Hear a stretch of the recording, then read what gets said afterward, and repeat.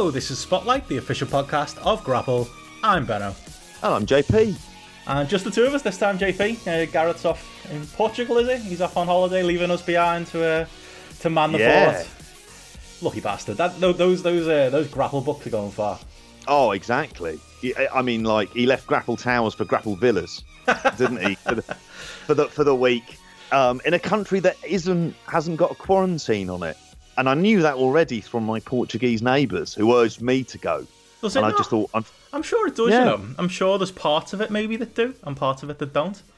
maybe Lisbon. We've had long conversations about this, and I think Lisbon was pretty bad. But where he's from, that's not the case. Oh, So okay. yeah, he's all right on that front. So Gareth getting a cheeky holiday in. Good luck to him. I was gonna Sunning it up I like while Gareth. we're working. I know we're putting the work in for Grapple, you know, making those Grapple books. Like, but he was saying as well, like, and I completely agree. It's like, I think he originally was going to go to Croatia, I think it was, and like there's a 2-week quarantine from there. I was looking at going to Budapest with my mates at one point, and like it was fine to go as far as, you know, coming back and not having to quarantine. But if we went there, they were like, yeah, no Brits. If you're a Brit, you've got to quarantine for 2 weeks here. So it was completely pointless going there because you wouldn't see outside of your hotel. But I don't know, from our point, I think we're a bigger danger to the rest of the world than the rest of the world is to us. Yeah. Like, I was talking to Gareth about this, and it was like, do you not think going to Manchester, for example, is probably more dangerous than going abroad at this point? Not that flying's particularly a great thing to do right now, but I don't know, talking levels of risk, I think we're as normal, the Brits are the world's biggest problem, or at least Europe's biggest problem. Yeah, certainly. Then you get into kind of Brazil and obviously US territory then after that, don't you? Or where just it Florida starts to on take- its own. Oh my God. I'm still amazed in some way that there's still wrestling going on in Florida. I really am. Like, I've just been kind of going, right, it's going to get really bad now. And I'm very much a COVID pessimist at this point. Like, I'm convinced it's going to rip through, I don't know, like it's like they're fucking aliens or something like that. And we're all like that settling population in Aliens, and it's just going to rip through all of us, apart from one kid who'll die at the beginning of Alien 3, and really that was a big missed opportunity. But that's a conversation for a whole other time. Is that me? Because I've had to, as you know, JP, I've had to get a COVID test this weekend. Nothing serious. I've just got a cold. Honestly, I have it. I'm the worst for getting a cold, like all year round. Like at least several weeks a year, I'm in work crying in the corner because I've got a bit of man flu, because I thought I'll do the responsible thing. So on Saturday I wasn't feeling great and went and got myself a test because it only takes 48 hours for the results to come back in. So I thought I'll be fine for Monday morning. Don't need to see anybody at the weekend. I'll just play it safe. You know, I had a sore throat and a headache and maybe a slight temperature, but nothing mad. And then unfortunately my test came back unclear was the wording on it. So because it's inconclusive, That's more worrying. Yeah, That's maybe some super strain hybrid here. Maybe. I think it more means I was doing some Googling on it, and a lot of people are saying it basically means they lost the test, or something went wrong with the barcode, or, you know, you were an idiot and you didn't swab yourself properly, because it's horrible. Like, it's the worst thing in the world. Have you had one? Like, I can't remember. Yeah, I have. I have. It is horrible, and I hated it. It's not fun. Yeah, yeah. My gag reflex isn't the best, so you know. Yeah, it was.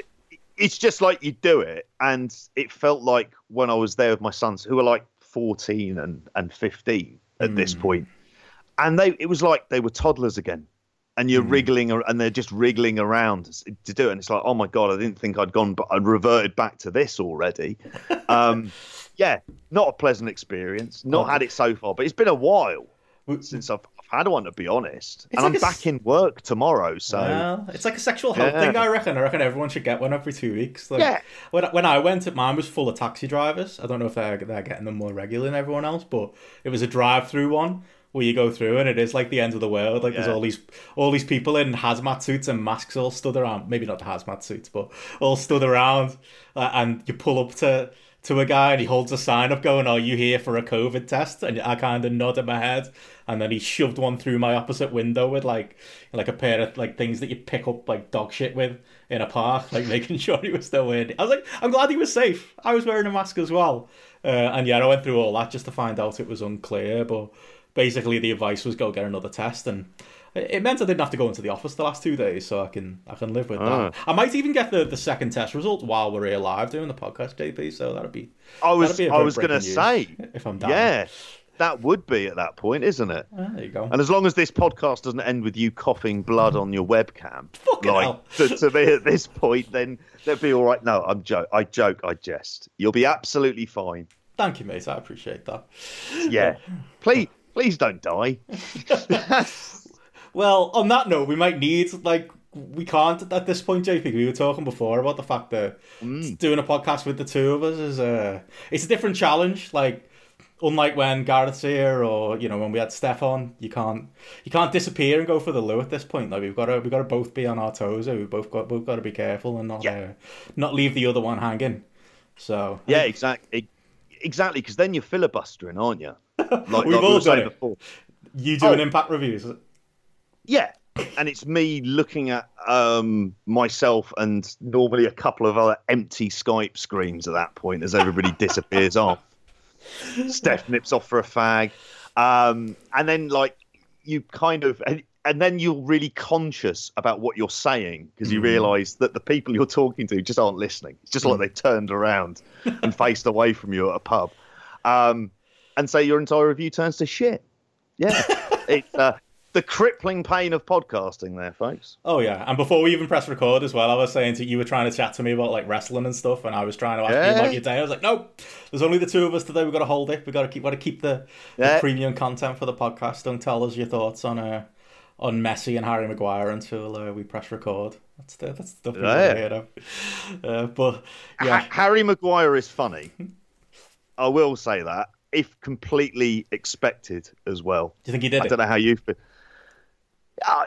I have a low opinion generally of, being a big wrestling fan doesn't necessarily help this as well, but a really low opinion sometimes of kind of like sports stars and the like. So I'm going to go and go out on a limb and probably say, yeah, he did.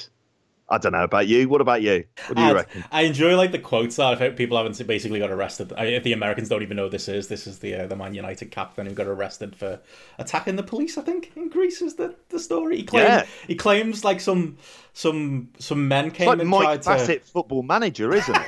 Yeah. Just don't know if you've seen that with the England captain who's leading the riots. Yeah, in a film that I think is criminally underrated, by the way. I think genuinely funny. I don't think I've got him a letterboxd. I should. No, I should have it. There's a lot of stuff that it's very kind of 90s football, but my God, the Gaza clone in it alone is just sort of worth it. And the way they do the sort of Argentina rematch and the rest of it. But yeah, it's very good fun. 3.5 where stars, I was going 4 stars. Did you give it? I'd go solid 3.5. You don't expect the best, but you're very pleasantly surprised by it. I don't know. A bit like watching Legally Blonde for the first time. Where you're really thinking, I didn't think this is going to be much. And by the end of it, you go, that's great. Not like Mean Girls the first time. Mean Girls is one like that, I think. Mean Girls, that's literally the example I was about to mention. You think it's going to be a trashy shit film, and it's so good. For what it is, I wouldn't say it's a 5-star film. I'm going to check my letterboxd actually, see if I've rated that, but it's a solid 3.5 to 4 stars, I'd say. And it's, I'm 42. I'm not the target audience necessarily for Mean Girls. My God, that film kind of sticks with you. And you realise the amount of kind of good actors who came from that as well, and the tragic tale of Lindsay Lohan, obviously, in there. But yeah, Mean Girls, yeah, cracking show. Which I know, obviously, Joe went to see on the on stage on Broadway. Mean Girls on stage on Broadway. That's best. That is probably better than going to WrestleMania. I'd say so. And I think he dodged a bullet for that, seeing as the hell of getting out of MetLife Stadium. Yeah. That's true. Seemed like a nightmare that year. Yeah. And you bring Joe up, JP, which is a bit of a segue to another of the reasons that it is just me and you on this podcast today, that like obviously probably should give people a bit of a status update on Joe. Obviously he's been gone for the last 6 weeks or so. He was, he went away. He went on holiday as we discussed, and was suffering with a bit of burnout from the podcast. And we haven't wanted to say either way whether what the future kind of held with Joe and the podcast until we knew more. So apologies to anyone who either outright asked or was wondering why it didn't really come up too much. But just to kind of say today that as people probably could have guessed at this point, Joe is not coming back to the podcast. I'm very sad to say that. Obviously we built a really great thing with Joe, and it's sad to see him go. It feels similar to what's happened with Jamesy over at BWE as well. But Joe was just not feeling it really as far as wrestling goes, which I think is understandable in this period. Never mind lockdown. All of the stuff from mid-June, all of the speaking out stuff, and all of just wrestling. I think wrestling in general, to be honest, I think during this period has kind of seen Joe feel a bit burned out. I had a conversation with him on Friday, and he's just at this point not really feeling the love for wrestling, and it is over to us to carry on. But sad news. I know. I'm hoping. I'm sure people are gutted about it. Joe's certainly got his fans out there. But it is a sad one to lose our comrade to the podcast, JP. Absolutely, and one of our best friends. Mm-hmm. I mean, I work with Joe. I'll be seeing Joe tomorrow. He's not dead. It's like the Jamesy conversation again, at work. And it's obviously incredibly sad. Like for me, we wouldn't have met if it wasn't for Joe. For people who've met me in shows, it's true that it's Joe who we kind of went with, and it's sad but completely understandable. Like there is like a really a point where I think if you kind of lose the love and you kind of don't want to do it, then at that point, then it's something that, like for us, it's sad, but we completely understand as well at the same time. And, obviously I'm sad, like I say, it's one of my best friends and I love him. Yeah. And it's something that is like, sort of like the highlights of the week for us. I mean, it's funny kind of, we've done podcasting now for 3.5 years. That's crazy. And it's kind of like an absolute hell of a journey. Almost 4 at this point, not far away. Yeah, not far from 4 years. And that, if you think of the amount of time, then you've got to dedicate at points going to shows, but also watching shows as well, and then recording longer and longer each week as we'd go in, and then just have to kind of and not talking about wrestling, that too, and not talk about wrestling at all, which is we had to fit it in because there just came a point where we were just like having an hour-long conversation before we were recording. And all of these are like some of my happiest memories. Like absolutely love it, doing the live show in Germany, doing like Rev Joe, like the rants, which I would always have quite a unique perspective of those because I'd be the other person in the room. So I'd normally be sat there with my hand over my mouth, sort of laughing away, trying not to make too much noise. And then I just sort of gave up the ghost on that as well. And all of these things are like things that I absolutely love about doing the show. And I know for us, it was like Joe's forthrightness is exactly who he is. And even though we may not have agreed, it's just like, well, you wouldn't change him for the world because that's kind of exactly who he is as well. So for us, it was sad knowing that he'd kind of fallen out of love with wrestling. And at that point, like when he said to us that he wanted to step away, we completely understood. And we just hope, that you'll stick around, support us too. We've got some plans for the future, and things that we're going to do and we're going to try. And it's not a case of he's not someone you can replace either, and that's not something that we're going to be doing. It's we're going to try different things out, and knowing me, I'll probably die on my arse, but then through sheer persistence, we'll somehow will through. So it's really sad for us, and we kind of knew it was always an elephant in the room in some of the previous weeks. And for those people who did kind of ask and we didn't respond, I hope you understood why. It was just a case of it wasn't something we were going to, sort of force Joe to give us an answer. It's like a decision that he's entirely reached by himself. Yeah. And we had to respect that for and for us now, we can kind of definitively say. And you're not going to force Joe to do something he doesn't want to do either. And don't worry, everyone, I've tried. Good fucking luck with that. Yeah. No, well, like I said, if his heart's not in it and it's not something he wants to do, then hopefully, everyone's going to, and I'm sure everyone will, will respect that. And, the door's always open. I don't want to give people false hope. There's, no likelihood of that or anything, but the door, just to say, and I've said this to Joe directly, the door will always be open for him to, if he ever wants to make an appearance in the future, or, if things ever changed as well. But for the time being, it's obviously, I think one thing to say is, it's me and you are going to be around. Obviously, Garrett's been on the show a lot more recently, and I think that's something that was happening anyway, that Gareth was more and more on the show as the main man behind Grapple. So I think you will see more of that. But in addition to that, I think you can probably expect to see some guests too. The likes of Steph coming back, who we might mention later on in one of our show reviews. And some she's some everywhere at the minute, isn't she? She really is, yeah. And some other people as well. We've, again, like you said, we've been doing this for 3.5 years. Like Joe is a huge reason behind where I would, proudly say the podcast, I think, has been a success, especially this year.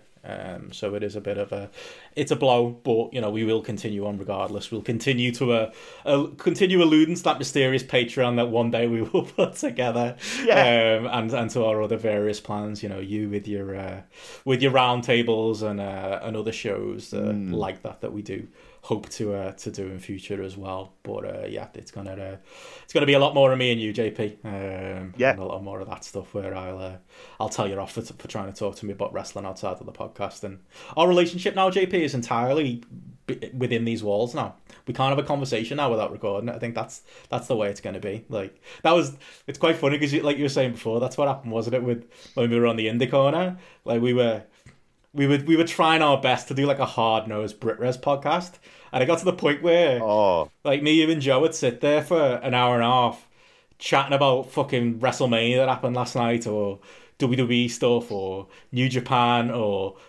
EastEnders, or all of the other bullshit politics we all talk about. And then we used to just press record and go, "Hi everybody, welcome to British Wrestling Spotlight. Now let's do our review of Attack Pro Wrestling's." And it's just like fucking all that wasted audio. Maybe I'll do that. Maybe that'll be like a Patreon idea, or release those lost tapes of the off topic chatter that took place before those recordings. It's always the most important stuff. I'd fear a lot of it would be slanderous because oh god, yeah. I completely imagine that is the case. It's funny. I'm now thinking, how the hell did we ever convince Joe to review 2 days of a tag team tournament in Attack? Like match by match as well, mate. Match by match, yeah. Like I'm thinking of that and going, like, what did we do? Did we drug him beforehand? I have to assume we did something. But yeah, also I just wanted to say actually an update on the round table. I said at the end of the last show that was looking to get the round table out last week. Unfortunately, scheduling issues kind of came up. But we will be doing it, recording this Friday. So looking to get that out certainly by Saturday. Even if it's just me talking AEW for 2 hours, like that show's definitely going to happen. So yeah, I've got some great guests for it as well. So really looking forward to doing that.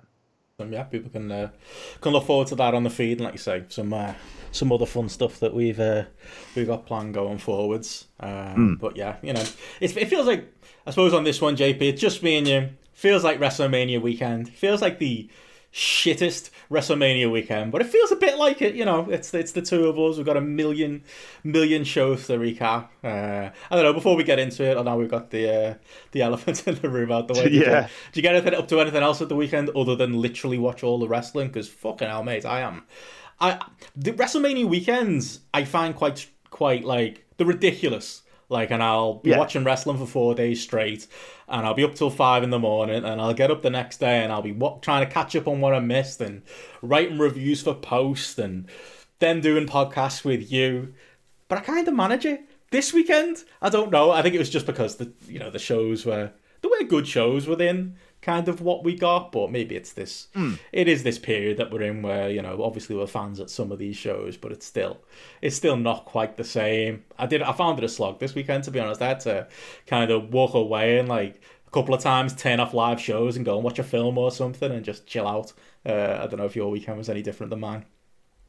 It kind of was like that.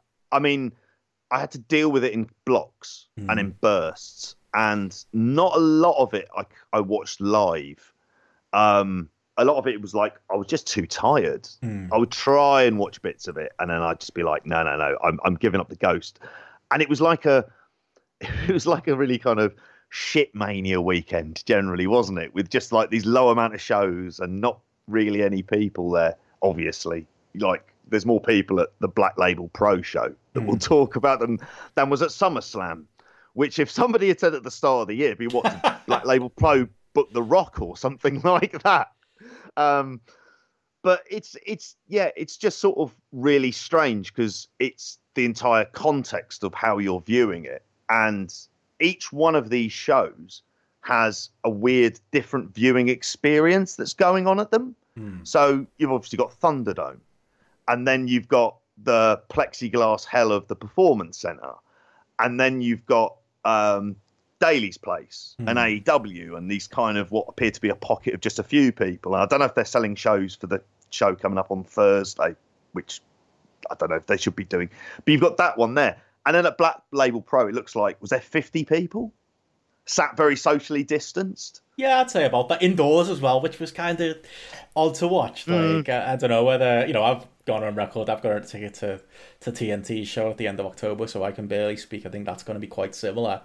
But yeah, that was kind of weird to watch, wasn't it? Like the fact that like you said, WWE can't bring people in the building, but like these indies can. I mean, GCW's outdoors, so you can kind of let that go. But yeah, it is I suppose AEW are doing the pod people thing going forward, aren't they? Not like performance center pod people, but they are literally. I think it was 500 fans, isn't it? They're gonna have in Daly's Place. I know they've already been doing it anyway, as you said.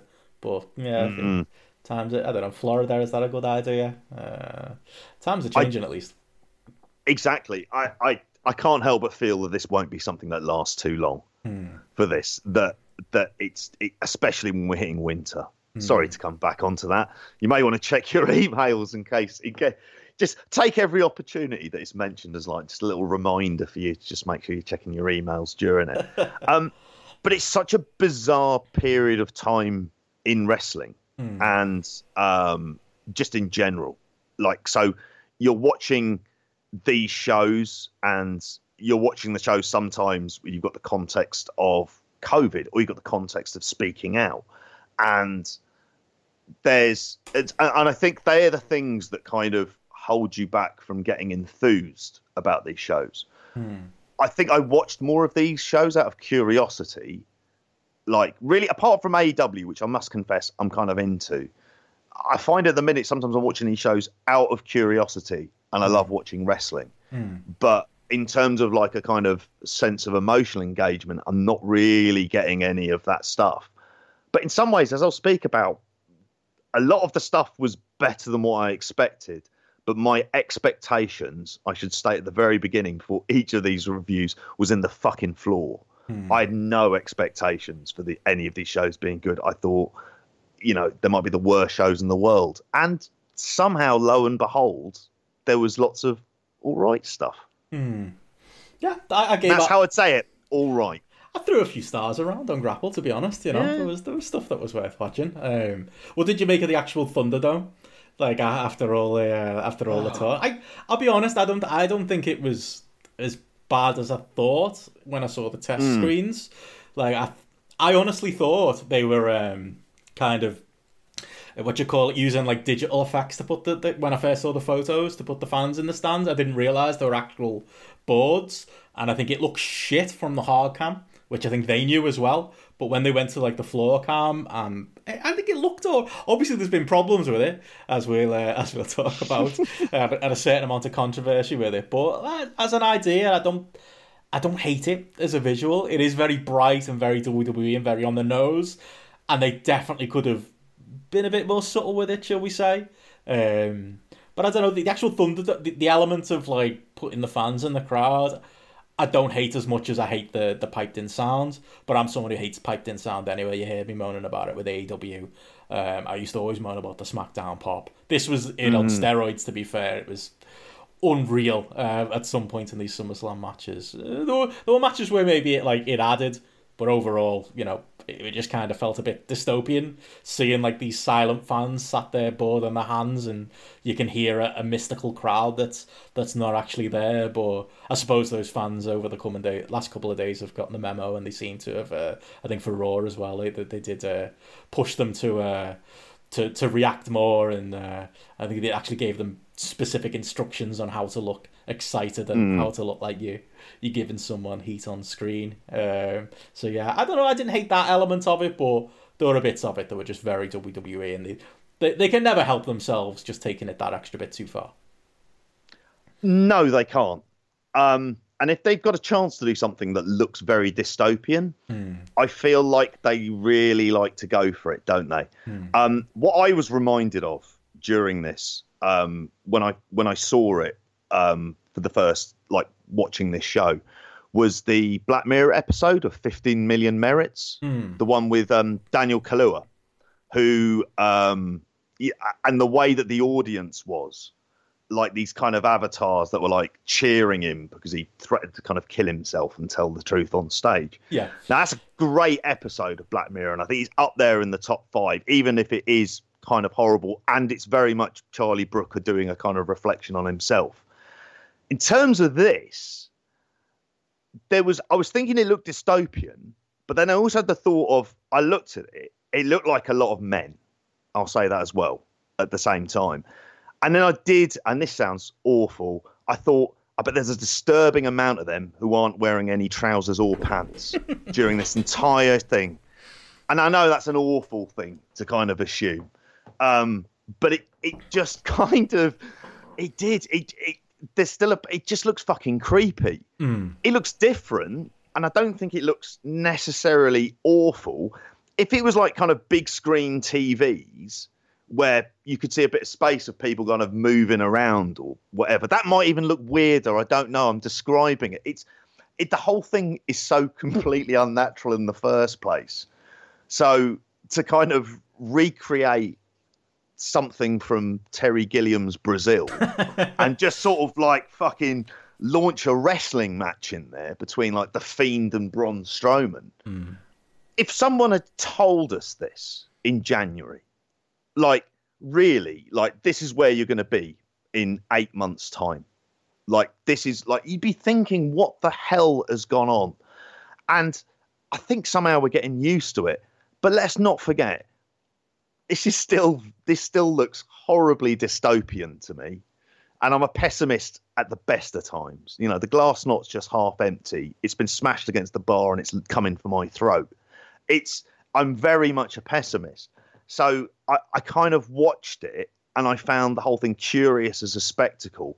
But it was like I'd watched a dystopian drama. It's like when I watched The Lawnmower Man, one of those dystopian dramas that just made me feel depressed by the very end. And it's just like, and that's kind of how I felt with this. Yeah, and to be fair, to make it worse, they had Dickhead, as we probably expected, and as we pretty much encouraged last week. They had Dickhead fans taking. There was some good stuff. There's a Fire Velveteen Dream screener that somebody put up. There was a few teddy bears I noticed. There was a Pikachu. And then it got a bit darker with, I think somebody had a screenshot of Chris Benoit. I think, shouldn't laugh, but yeah. And then there was to get KKK member. Yeah, that's bad. And the worst, there was, I think somebody literally showed a beheading, didn't they? Oh yes, was that real? Like I've seen screenshots of that, and I think WWE have replied, haven't they, and said that like they denounce. I think as Brandon Howard put on Twitter, they denounced this almost harder than they did, the actual Saudis doing real murders in real life, but they denounced it, and they've got these rules and regulations to stop people doing this stuff. But I don't know. I feel like we're literally a weekend into it, and it's only going to get worse from here. Yeah, they're opening themselves up to the internet, and that is a dangerous, dangerous game on the best of days. Particularly though, you've got a large population of the planet who've been in lockdown for months, and you're saying to them, put up an avatar up on a screen. People, face it, very quite clever people are going to use it in some of the darkest possible ways. And that was something a week ago I was kind of endorsing. So there is a massive level of hypocrisy. I suppose I'm saying, could you not pick these sick bastards rather than do this stuff instead? Not Benoit or the KKK, or fucking beheadings. I don't Some know. nice British serial killers instead. Is that what you're after? Well, I was on that vibe, and I think actually that might well just be opening up the floodgates. Roy Keane with an ice cream. Stick with that. Multiple Roy Keanes and multiple Micah Richards. I was feeling very low earlier at the end of last week, and I found myself watching a video of Micah Richards, the Sky Sports football pundit, laughing for 2 minutes and 18 seconds, and fuck me, I felt quite good afterwards. There you go. So yeah, exactly. If you had him in the crowds, he'd be awesome, like laughing away the whole time. And he had Roy scowling at Dominic Mysterio. I think that's let's encourage that kind of stuff. Alan Partridge, go surreal. We might have to avoid the darkness because the fucking incels from 4chan, any fucking excuse, isn't it? Oh, yeah. There they go. Yeah, I think they're gonna, and I've seen a couple of people say this, it's gonna come to a point where they're gonna go, this shit's not worth it. Like, they're already on a tape delay. So, because you notice that the fans reacting to stuff are behind anyway, so you can't really put it back any further.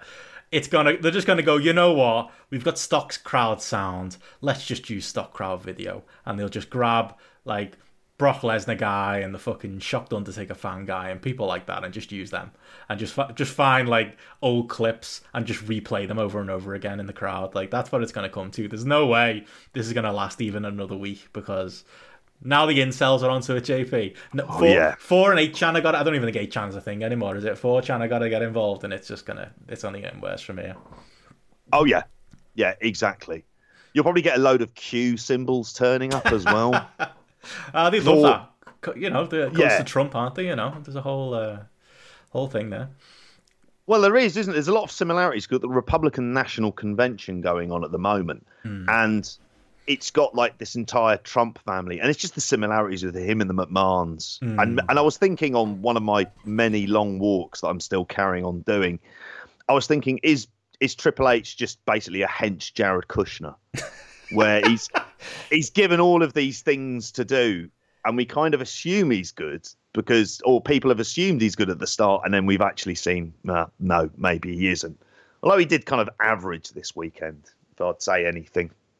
I don't know where I'm going with that. Just an excuse slab off Triple H. That was for you, Joe.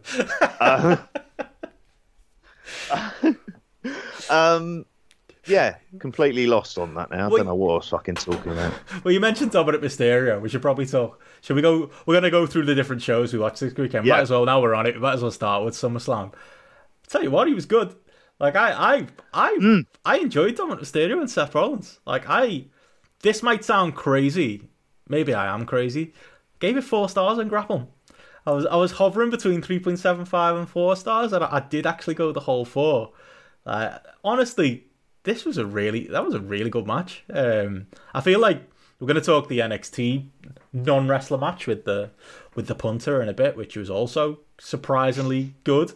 But This one particularly, I just thought, like, I think Dominic Mysterio was really, because he was the underdog in the match, I didn't have, as many problems as I did with the NXT match that I'll mention later, that I did enjoy, but I don't know, the way it was laid out kind of made the pro wrestler look a bit silly a lot of the time. Dominic as the underdog was fine, and Seth Rollins did some of the best work I feel like I've seen him do in a while. I mean, if Gareth was here, he'd probably, he's with me in the Seth Rollins hate brigade. He's, we could probably give us all the reasons why I'm wrong on this, but I thought Seth was good in the match. I thought Rey Mysterio was brilliant as the coach on the outside of the ring, and like it felt both kayfabe and I don't know, maybe a little bit of shoot there as well, where it did feel like where Dominic wasn't selling. Like there was a point where he was he took a beat down and he started sprinting around the ring, and you could tell Ray was like, slow down, sell. He's like giving him like little tips, like a proud dad at the side of the football pitch watching like the under 12s. That's what it felt like. But yeah, I like the dynamic of it.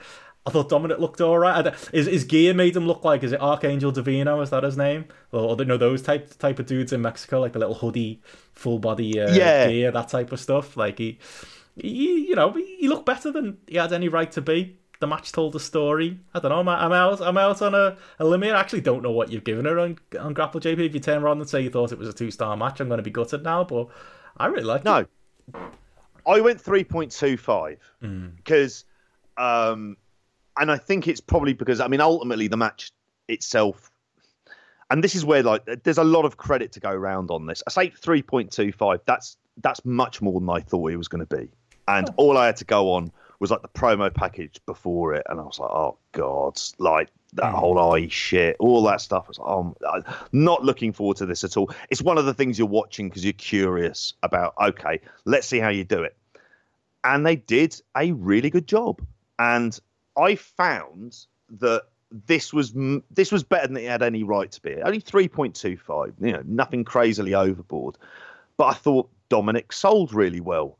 I thought Seth had, even though it was kind of very over OTT on the kind of drawing with Rey Mysterio at points, because it was kind of very much let's push the kind of soap opera element to this, which I laughed at. That's what I kind of found myself doing, and it was kind of fun. But ultimately, like the match in and of itself was, Seth Rollins as the dickhead, arrogant heel, and Dominic as the ultimate underdog. And everything that Dominic was asked to do, he did as well as you could humanly expect of people. And there are people who've been in that performance center for years who wouldn't have been able to do this or handle the pressure. Now, admittedly, he's got his dad there, and there isn't like 10,000 people in there. It's a much different environment, but it's going to have its own different pressure by just how weird it is as well. And I thought, I thought the way that Seth Rollins kind of sold, and the way that he would get distracted, and it would just be that little moment of opportunity where Dominic Mysterio could do stuff. I liked the Sandman spot with the side Russian leg sweep and the kendo stick. Yeah, off the top. And the frog splash was fucking class. Like that was really good. I was like, okay, yeah, he's done really well at this point. And ultimately Rollins won. You would argue in kind of traditional wrestling booking logic, a match should never have gone. How long was it? Well, it felt like sort of near 20 minutes. Yeah, 22, I think. 22. Which even with all the kind of various bits of bullshit, that's a fucking hell of an ask on Dominic Mysterio. That really is. That's a hell of an ask. And he lived up to it. I mean, he kind of had the cardio. You could tell that there's something there, of which I wouldn't have said that a week ago. No. But having watched this, you're like, yeah, shit. Unfortunately, my fear, like in a reasonable world, he'd be at that age where you'd be sending him out, having him go places and maybe work some matches in Mexico and the rest of it. But obviously that's not going to happen. And my fear is he becomes a regular part of the roster too quickly, where the match isn't being kind of structured to hide his weaknesses. And the things that he does well, like selling, he was very good at. And those kind of hope comeback spots, like, I cared about Dominic Mysterio rather than laughing at it the whole way through. And yeah, I went 3.25, but I get why you go higher. I get why you go 4. I'm looking at the Grapple app now. The average is 3.44, so I am very much the high man. I've seen a couple of people as I've scrolled through giving it the full 5. Mostly people seem to be sitting about 3.5, so maybe closer to you than me. I did float between 3.75 and 4, but when you enjoy something, you enjoy something. I liked it, and I'm quite happy to give it the 4. I don't think. I think it was the circumstance as well, though, and the story that we're in, and the fact that, I don't know, I'm very partial to the Eddie Ray kind of storyline from years ago. Not so much partial on WWE's use of Vicky Guerrero in the years after it, but all of the stuff with Dominic and that I did like. It did feel a little bit like a bit of a payoff, and I enjoyed, Ray's wife, who, she looks great. Don't get me wrong, but it does feel odd, like a woman of that age being with Rey Mysterio, and you just imagine in your head that Rey Mysterio having a son, to be honest, feels weird because he just looks like a 12-year-old boy in a mask, doesn't he? I always find that visual really odd, but I thought she was really good in the role that she had in the match as well. It felt like the perfect storm, though. For me, I feel like I can't see anytime soon Dominic having a match to this level, and I think a lot of it was Seth Rollins and Rey Mysterio on the outside smoking mirrors. But yeah, as far as expectations being blown out the water, genuinely, this was one of my favourite matches of the weekend, and I would definitely not have told you that going in. Yeah. Speaking of favourite matches of the weekend, JP, I assume Bray and Braun's up there for you. Oh, fuck me. Oh, I don't know if it was a positive to say it was only 15 minutes. It was better than the other fucking abomination we watched, which I don't even remember. What show was that? I barely remember. Could you remember? Extreme Rules, Extreme the horror Rules. Show, wasn't it? I don't know. Was it? Completely off on this. Okay, I'll take your word for it. Which says a lot about our investment in this. I will say it was something more resembling a match. I went 1.5 and it's shit. I 1.5 as well. I think that's a fair rating. No, too high. The average is 1.9 on Grapple, so maybe with the low man. I mean, next time Garrett's on, seriously, these Fiend ratings. I'm curious. What is the best Fiend match? Daniel Bryan must be, surely. Bray Wyatt in general. If we're talking Bray Wyatt in general, Daniel Bryan's always been his best opponent, hasn't he? After that, you're coming up with the 6-man against the Shield. Yeah. You're in that territory, straight away. And you're going back years as well. We're not talking, any time recently. Yeah. It was... I just watched this. It just glazed over me. It's just this is so bad, this stuff. This is proper WCW level kind of stuff, this. And, that crowd as well were very... I don't know if it was just me. They even seemed, for a crowd that isn't making any noise, they seemed even more silent than usual. And almost like they were going through the motions. I thought at this point, I imagine a couple of them, I don't know, whether they just would have switched over at that point. Was there an NBA game to watch or something else? Or, no, it was on a Sunday, so they should have watched the second episode of Lovecraft Country, which is very good. Jordan Peele's new series for HBO. Oh, okay. I've not seen it. Yeah. That in and of itself should sell you on it. Okay, fair enough. HBO, Jordan Peele, I'm in. Best of luck. The thing is, if you believe some people, Bray Wyatt is he's HBO quality, the depth of this character. No, the Fiend, it's so deep. It's so, I don't get it. I enjoyed Roman coming out and killing them both. Well, that's the story. But yeah, if you go on Reddit, mate, honestly, you'll see fan fiction about Bray Wyatt, and it's a whole thing. But I did enjoy Roman coming out and killing him. At least we had that. Yeah. That was something. That was the tagline. You won't see it coming. You'll never see it coming. We got that at least. Interesting. Roman's back. I suppose maybe he's feeling more comfortable with doing WWE shows. The Raw rating today clocked above 2 million, so maybe he can take some responsibility for that as well. I don't know. In a time where there's no stars, I understand a Roman coming back and maybe juicing up some interest. I don't want to see him against Braun or Bray Wyatt, but it was definitely a bit of a shock. Anyone who thinks they're going to be pushing him as a heel going forward, though, I don't know. I've seen that talk, but coming out of this weekend, including Monday, I can't see that.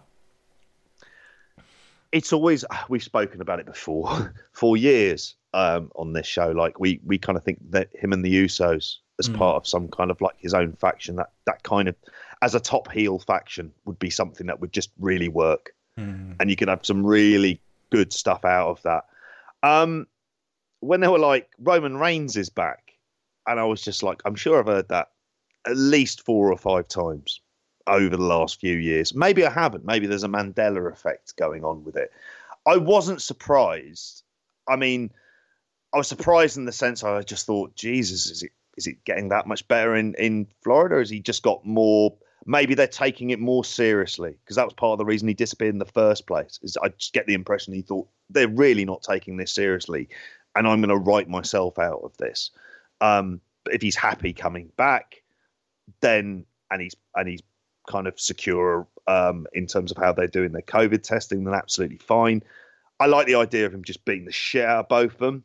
I mean, in a interesting world, we'll get onto it in a bit, although hopefully not in the attire he was wearing on Raw.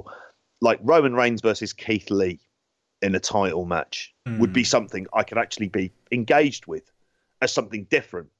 And really, if it gets both of these two who like they're just busted. I don't know. It's sat in some. There was a point in time I thought Strowman really might be something that kind of crosses over, but like that appears to have gone. It just appears like the character itself is just. I could care less at this point, because the real story behind Braun Strowman is that he's tall and big. That's basically it. But if it takes them two out and it puts at least Roman Reigns can have good matches, you might get something a bit more interesting. But yeah, take those other two fucking clown car fuckers and just get rid. I'm not a child. What is this shite? Yeah, and yeah, it's not one for me either. Like, it's to be honest though, I thought up until that point, I honestly thought SummerSlam was a decent show. I'll be honest, I did fall asleep at one point during it, and I think you did too. And we can probably compare notes. Was it the same time? The same match? Was it Orton McIntyre? Oh, yeah. Because when I realised it wasn't a squash like it had been speculated, I just went, right, Randy Orton, and it just gone. Were you watching it live? You weren't watching it live. You were watching it the day after, weren't you? I think that's even worse, that you fell asleep watching it. No. Or were you up? That one, I did, like, at that point, I think I did try to watch it. I watched quite a lot of SummerSlam live. It was probably the only show that I ended up watching a bit of live. But when it hit that point, I was gone. Yeah.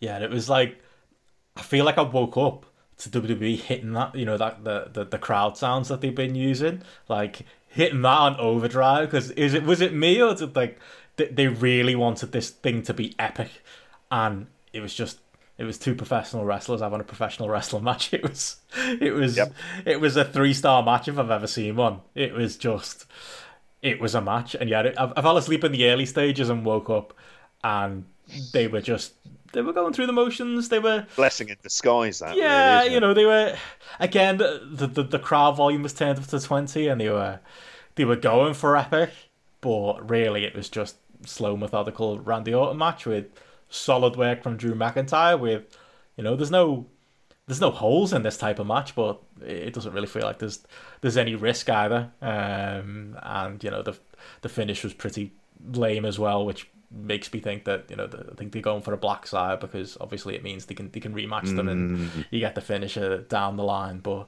yeah, it was. Well, they're doing a pay-per-view, aren't they, in 2 weeks or something? No, this weekend, mate. Like literally this Sunday. Yeah. Seriously? Payback's this Sunday. Oh my god. Yeah, this is why we leave with WWE, because we're the WWE experts.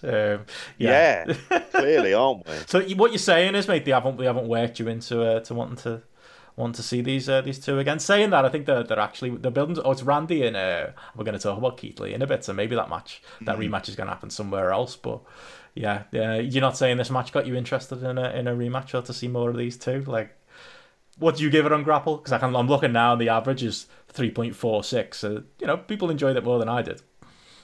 I think I went 2.75. Oh wow. Just looking on here now, and that's at the upper echelon of Randy Orton matches. There's a thing on the app. It's like a gamification thing where you can get various badges, and there's one for rating Randy Orton matches. And like a child, I went through and pretty much did 2 stars, regardless of what it was, just to see if I could do this. 2.75 compared to that is actually a good Randy Orton match. And I've said it before, and I'll say it again. There's like, say I feel sorry for Drew McIntyre. He's doing all right for himself. I'm sure if he compared our positions in life, he'd feel a lot more sorry for me than I should do for him. However, I like him. And I like, you just think, if it was that right time and that right place, he's someone who kind of, in that kind of really big run, there's so much more to him. Like, I just find, like, on offense, I found him just so much more interesting than Orton, because Orton just slows everything down. It just turns into a Nick Bockwinkel match. And it's whatever, with some bells and whistles on it. And I kind of want better for McIntyre. But watching this, while, like you say, it's 2 professional wrestlers having a professional wrestling match, I wasn't left with any emotion. And like I say, once, like when watching it live, I'd realised that there wasn't going to be this squash finish. And I was like, right, well, that's me done. And then when I watched it in the morning, I was like, it was fine, but I wouldn't even go above that. I would just say it's a better than average Randy Orton match, and take that how you will. Yeah, and that's it. And I think we've had slightly better than average Randy Orton matches and slightly worse than average Randy Orton matches and average Randy Orton matches over the last 20 years of him being a pro wrestler. And yeah, they've all kind of been, they've all been around that same level, haven't they? That's just all. You know what you're getting. Reliable set of hands. That's why they're putting him in there with Keith Lee. I don't know. Was there anything else on the show that kind of that stood out to you as worthy, or as far as ratings that you gave on Grapple? I did see I saw a lot of people having a bit of a love in for. Obviously, they were doing the story through the night with Asuka, and I saw people did kind of rate highly the Sasha Banks match. I don't know. I suppose I wasn't seeing what everybody else was seeing with that one. Either match, really. I just thought they were fine as far as matches go. Average of 3.69 on Grapple for the Sasha Banks match. Any notes on that stuff for you or the rest of the card? Not really. I mean, the rest of the card, there's lots of it that you could just completely just sort of skip through, really, without missing too much. I thought Asuka Sasha, because I went 3.5 on that, because I thought it was actually quite good at points first on. The powerbomb spot to the outside looked kind of brutal as well. And I realised that after the first match was just the setup with the cheap kind of victory in order so she could have the win here. Just to kind of build to this. But I don't know. Ultimately, I thought like the kind of ending at the end didn't necessarily really do. Just I don't know, just sort of went a little bit kind of haywire. They were fine, but I don't know. It feels like they've got the components to have a really great division there. If you think of some of the women they've got kind of across the board, and you put the Io Shirai into the mix, and put Shayna Baszler properly in the mix, you could have a great division there. And they doing stuff like this, I don't know what it seeks to do. I mean, other than kind of really just trying to cement Asuka in a kind of Daniel Bryan type role on the card, then fine. But yeah, not amazing stuff though. 3.5. Let's not lose the fucking run of ourselves. Yeah, I mean that's kind of your ceiling, isn't it? Yeah, I wasn't into those matches. I didn't, to be honest. Mandy Rose and Sonya Deville I thought was the worst match of the night, apart from the main event. At least of that. I don't count that main event as a match, to be honest. I went 2.5 for that. They had, it was weird. They had kind of the grudge element. Although, you know, obviously there's been, you know, the real life horrible story with the two of them, in fact, and the whole break-in story that kind of you know, the Jim Cornettes of the world will shake his fist at that the two of them were in the same house and got the goal of them to save each other and make sure they both got out of that situation alive before they had a match on pay-per-view at the weekend. But I still think they managed to save it, and they still managed to have a match that felt like it was heated, at least in as far as the feud went. It was just, unfortunately, the actual work in the match was just fucking terrible. It was one of those where they tried, and like I say, they had the hate element, but the actual physics of the match felt like just the worst of WWE Women's Division, to be honest. Yeah, I don't think Mandy Rose is any good. I'll be honest with you. I mean, I haven't seen enough Sonya Deville to really say is she really good. And I understand she's taking time off, which is obviously completely understandable. But like they were doing a loser leaves WWE thing, weren't they? So, yeah, I don't know whether or not you wonder if the emotion of the situation or like of kind of having this match so soon. Yeah, maybe it's harsh. Had that happen afterwards. Yeah. That I could understand if that's the case, and it's not like it wasn't for effort. And in some ways, because of that backstory, you're wanting to like this more. But fundamentally, I didn't think this was good. Oh, that's it. Any thoughts on the rest of the cards? Anything else? Like I say, for SummerSlam, for WWE show, it wasn't. You know, it wasn't terrible. There were bright spots in there. Like I say, the Dominic Mysterio match is probably my biggest bright spot, and I think it was kind of shown in the Raw rating the night after that. You know, God forbid you go out there and have a decent pay-per-view, then you are going to get people to tune in the night after. But I don't know, maybe my standards are low for WWE main roster shows that kind of explains why I enjoyed this more than I thought.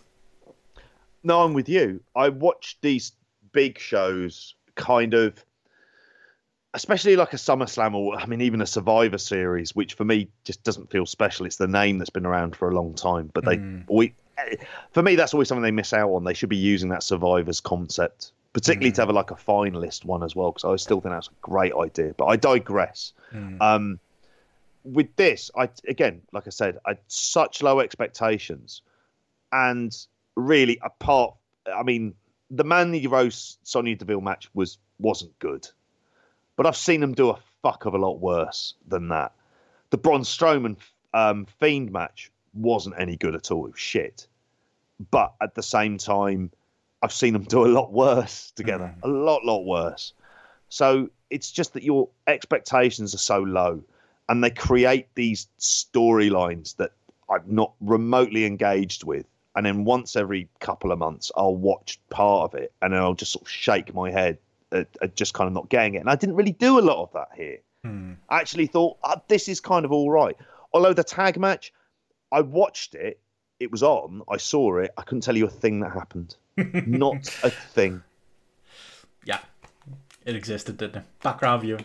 That's what WWE is at this point. It's background view. It is. Bad. Yeah. It's Muzak. Totally. Yeah. Well, you can go on your runs or your walks or whatever it is you do. Yeah, it is not runs, mate. I might graduate to runs soon, but literally walking before I can run. Well, what did you make of Takeover? Obviously, this was again the other big show of the weekend. Again, like I'm not going to be doing somersaults over the show, but similar to SummerSlam, I keep saying Survivor Series, similar to SummerSlam. It was better than I expected, I suppose, is the nice way of putting it. And overall, that meant I enjoyed it. They didn't use the Thunderdome, which I thought was interesting, keeping the drones of people in WWE merch that inhabit the Performance Center. Which, to be honest, like I said before, I don't hate the Thunderdome concept, at least as far as showing the fans on screen goes. But at least it's not organic noise, but it's slightly more organic noise you get with NXT. I think that's actually a wise move to do that and differentiate NXT, and not just do the same old stuff and host NXT in the Thunderdome. I kind of hope they keep that up. But yeah, for a show I went into with low expectations, and for a takeover, that probably says a lot. I came out quite happy with it. I think the biggest thing really is the fact that, again, I don't know if this is the weekend of the non-wrestlers. I don't know if those rumours of Shane McMahon taking over Raw. And literally in real life, and being like the head guy instead of Bruce Pritchard. I kind of hope they come true, because then we could get like Shane McMahon all over the shows. We could get Dominic Mysterio. We could get Pat McAfee, because if anything, the people who can't actually legitimately wrestle were the stars of this weekend for me. It was the weekend of those kind of dudes in the vein of Shane. Yeah, I mean, why have a developmental system at all?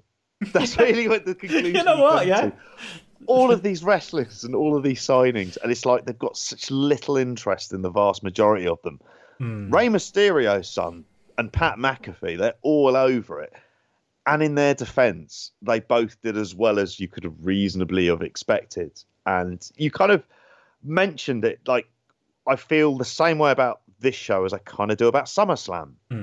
Possibly, like, I mean, I would say with the takeover, there is nothing on this show that resembles the kind of great takeover moments that they've had. So over the 30 years, to quote, what was it, Natalia, that she said 30 years of takeover. I was like, really? Started out in 1990, did they? Feels like it did. I'm curious. Yeah, developmental would have been a fucking horrific place then, wouldn't it? Jesus. But yeah, I kind of felt like this was better than what I thought it was, but at the same time, yeah, like not really engaged, and really in particular, again, like the main event, just wasn't engaged in that with it either. In terms of that fan thing, yeah, just because it felt different, and I will say, for a zombie crowd, they were slightly more animated than usual. I don't know if you noticed. There was a couple of... Yeah, they did seem a little bit more animated. And maybe they've... to be fair, they've been pretty dead for the last while, so maybe they've had a way. And it was the one time to shine as well. To be fair to them, they've usually had to do like 12 shows that day or that weekend, so at least they were only doing one show this weekend, so maybe that got them going.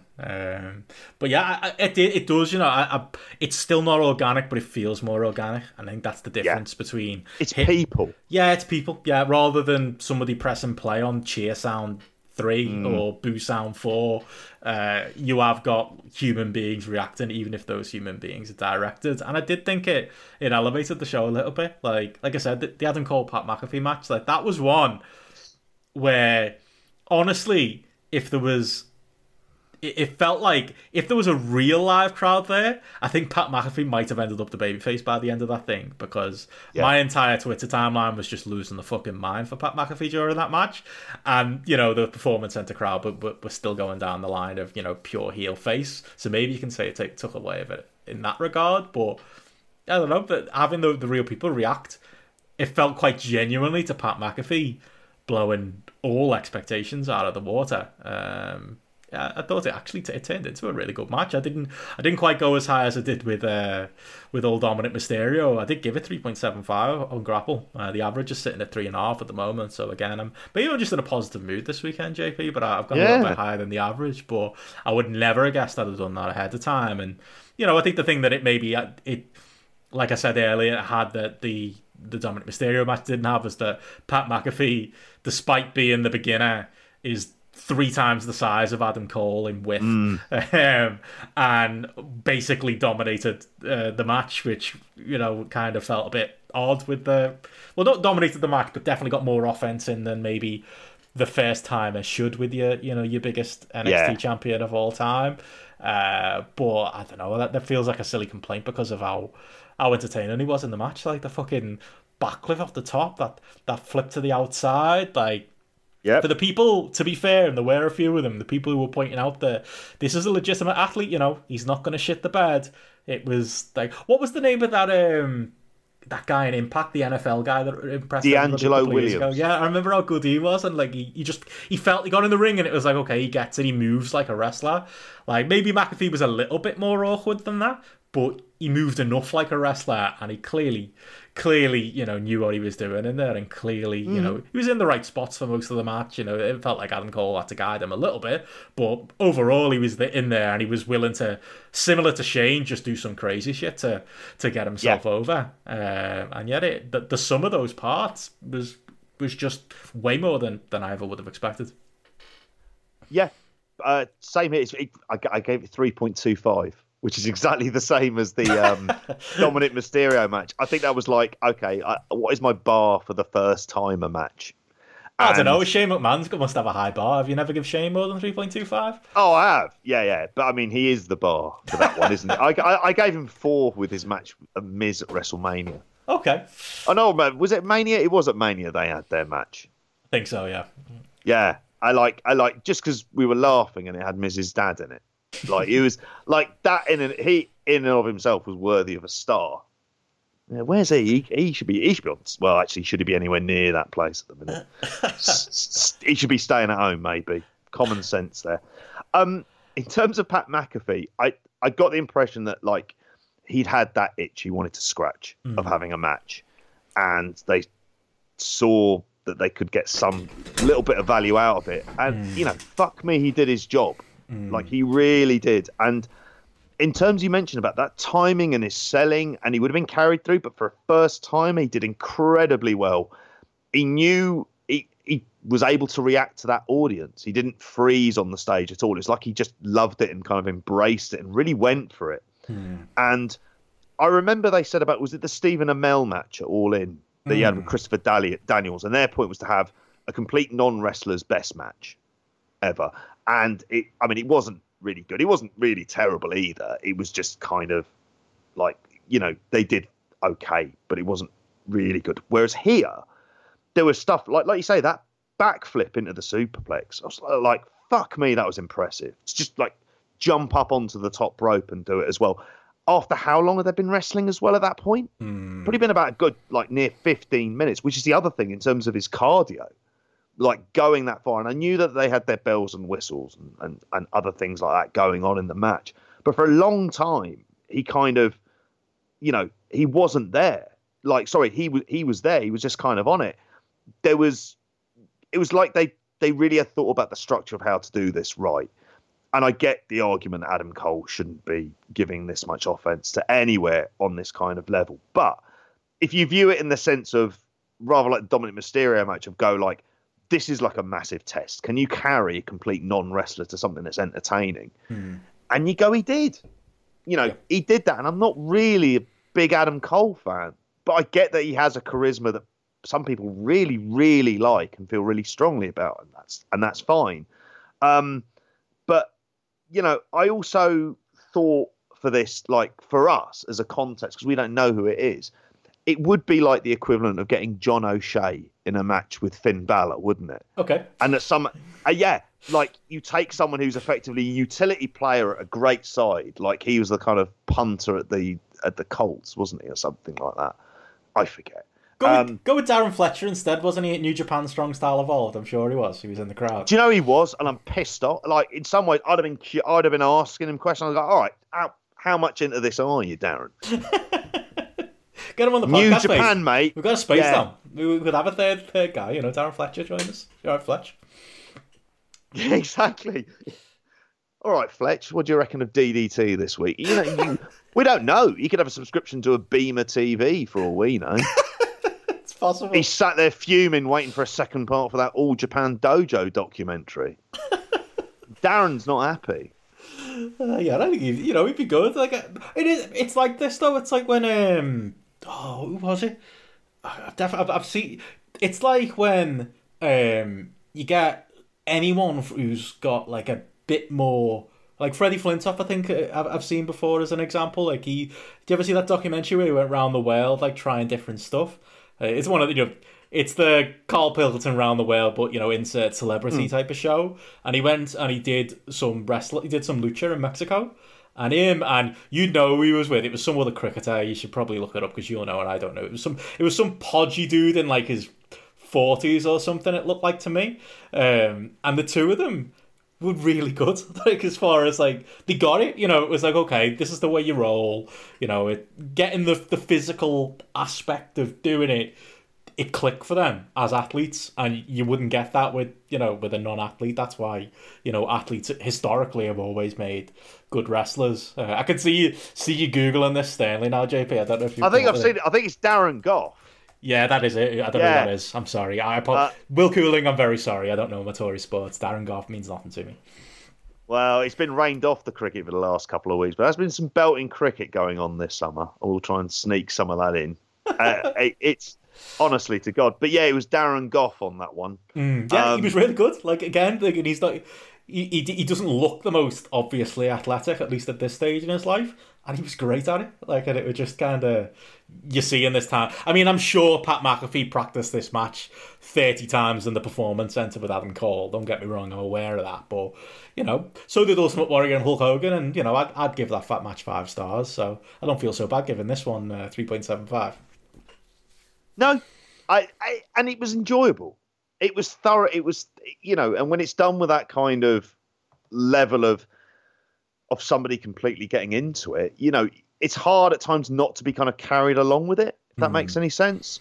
And that's kind of how I felt for this. But it was, again, in an NXT main event on TV, they probably would have been as valuable, rather than a takeover, which is still another further dilution of what was your kind of hot indie brands as something that there was no bigger indie name last year than Killer Cross, JP. Come on.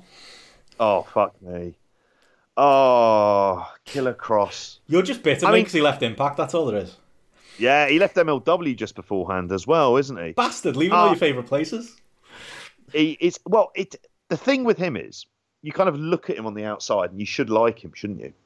You really should like Karrion Kross, in the sense that he looks like a professional wrestler. He does the kind of intense faces. He has Scarlett Bordeaux as part of his act. I mean, I'll give you Scarlett Bordeaux. There's something that they're really keen on. Yet he's got the overproduced entrance and exit. It's all so contrived. Yeah. It all feels like he's both playing wrestler and MMA fighter at the same time. And to be honest, I don't find him really convincing in either role.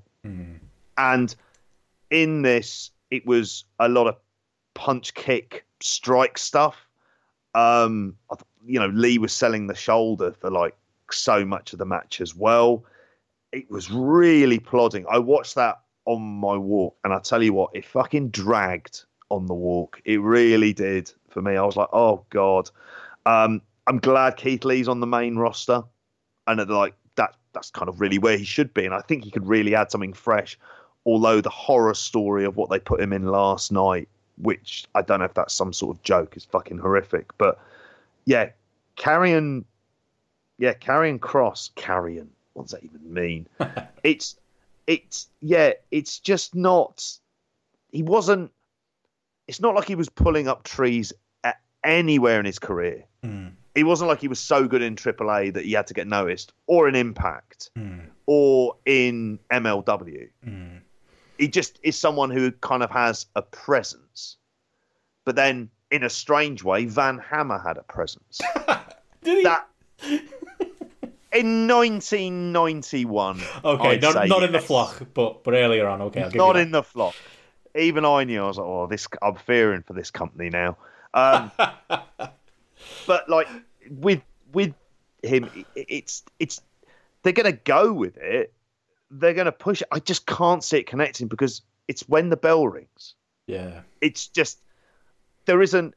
I don't think there's enough intensity in his strikes. He just appears to be trying to show me his teeth the whole time, and he's proud of them. Yeah, you got a great set of gnashers, mate. Now, can you wrestle? That's what a lot of this kind of stuff is. And I just, this match, I think I went 2.5 on it. And I was like, bloody hell. I know Keith Lee's better than this, but it kind of said, kind of drag him to there. Was there reports of an injury as well at some point? I believe so, yeah. When did that happen? Do you have any idea? No. Does it matter? At some point in the fucking 20 minutes that should have been 10. That's when it happened. Because you can't you look at the list of NXT champions and it's I haven't loved everyone, but it's a certain kind of guy, isn't it? From Keith Lee to Adam Cole to Gargano and Ciampa, Aleister Black, Cien Almas, just going down the list now, maybe not Bobby Roode, but those kind of dudes. Where's he? Is he still around these days? Not anymore. The Finn Balor's the Kevin Owens of the world, but it was always usually the indie name. And I feel like if Triple H even still has a say fucking down there, we have moved to a different era, the TV era of NXT. I think this is a sign it's not. We already know it's not going to be that, but it's not going to be that because, like you said, what we're all. To be fair to Karrion Kross, I understand now why he was so desperate to get out of Impact because clearly he must have heard somewhere that Triple H had a hard on for him, or somebody backstage at NXT had a hard on for him. Because this feels like a bit of a. I mean, it's there as far as the booking goes on the show, but a bit out of nowhere as far as personnel goes to put him on top. And I think part of it's probably definitely the fact that Keith Lee dropping the North American title earlier in the month or giving it up and then losing this. I think they just wanted to quickly move away from Keith Lee so they can move him up to the main roster. But I don't know. To be honest, I'd rather Keith Lee came up as a double champion than going this route. And I don't know. I feel like Keith Lee's had like both a great week and a terrible week because on the one hand he's been called up with some fanfare and the Raw ratings there. I'd be interested in seeing the quarter hour. And we can pick up that Roman Reigns story again at some point. And but really, we've got like the most main roster use of Keith Lee ever. Were you excited, JP, for him to come up with his music changed, to build a match with Randy Orton of all people? So Randy Orton, who's going to work to the strengths of a super indie style wrestler like Keith Lee. Always, yeah. And then 3 to have him just wrestling out there in a dress, because that's essentially what he was wearing when he turned up on Raw with his Chris Hero like belly hidden away by a vest and a weird pair of black and pink shorts. What? He was dressed as a cheerleader. Yeah, that's what he looked like. And I don't know. It kind of felt like one of their backward rib style things to do. We'll put him in there with someone who, and I haven't seen the match. It's Randy Orton again, and I think I've done my one match of him that I can possibly do for the next couple of months. But it appeared to be putting him in there with someone who really isn't going to have the idea of getting Keith Lee over as like one of his biggest concerns. It's like, yeah, they brought him up and they're still viewing him on this very 1980s version of what is aesthetically pleasing on TV. Rather than, say, put Keith Lee in there, have him look how he looks, and then you see the spectacular stuff that he does, which then makes it look even more impressive in its own way. And he's just not another bodybuilder.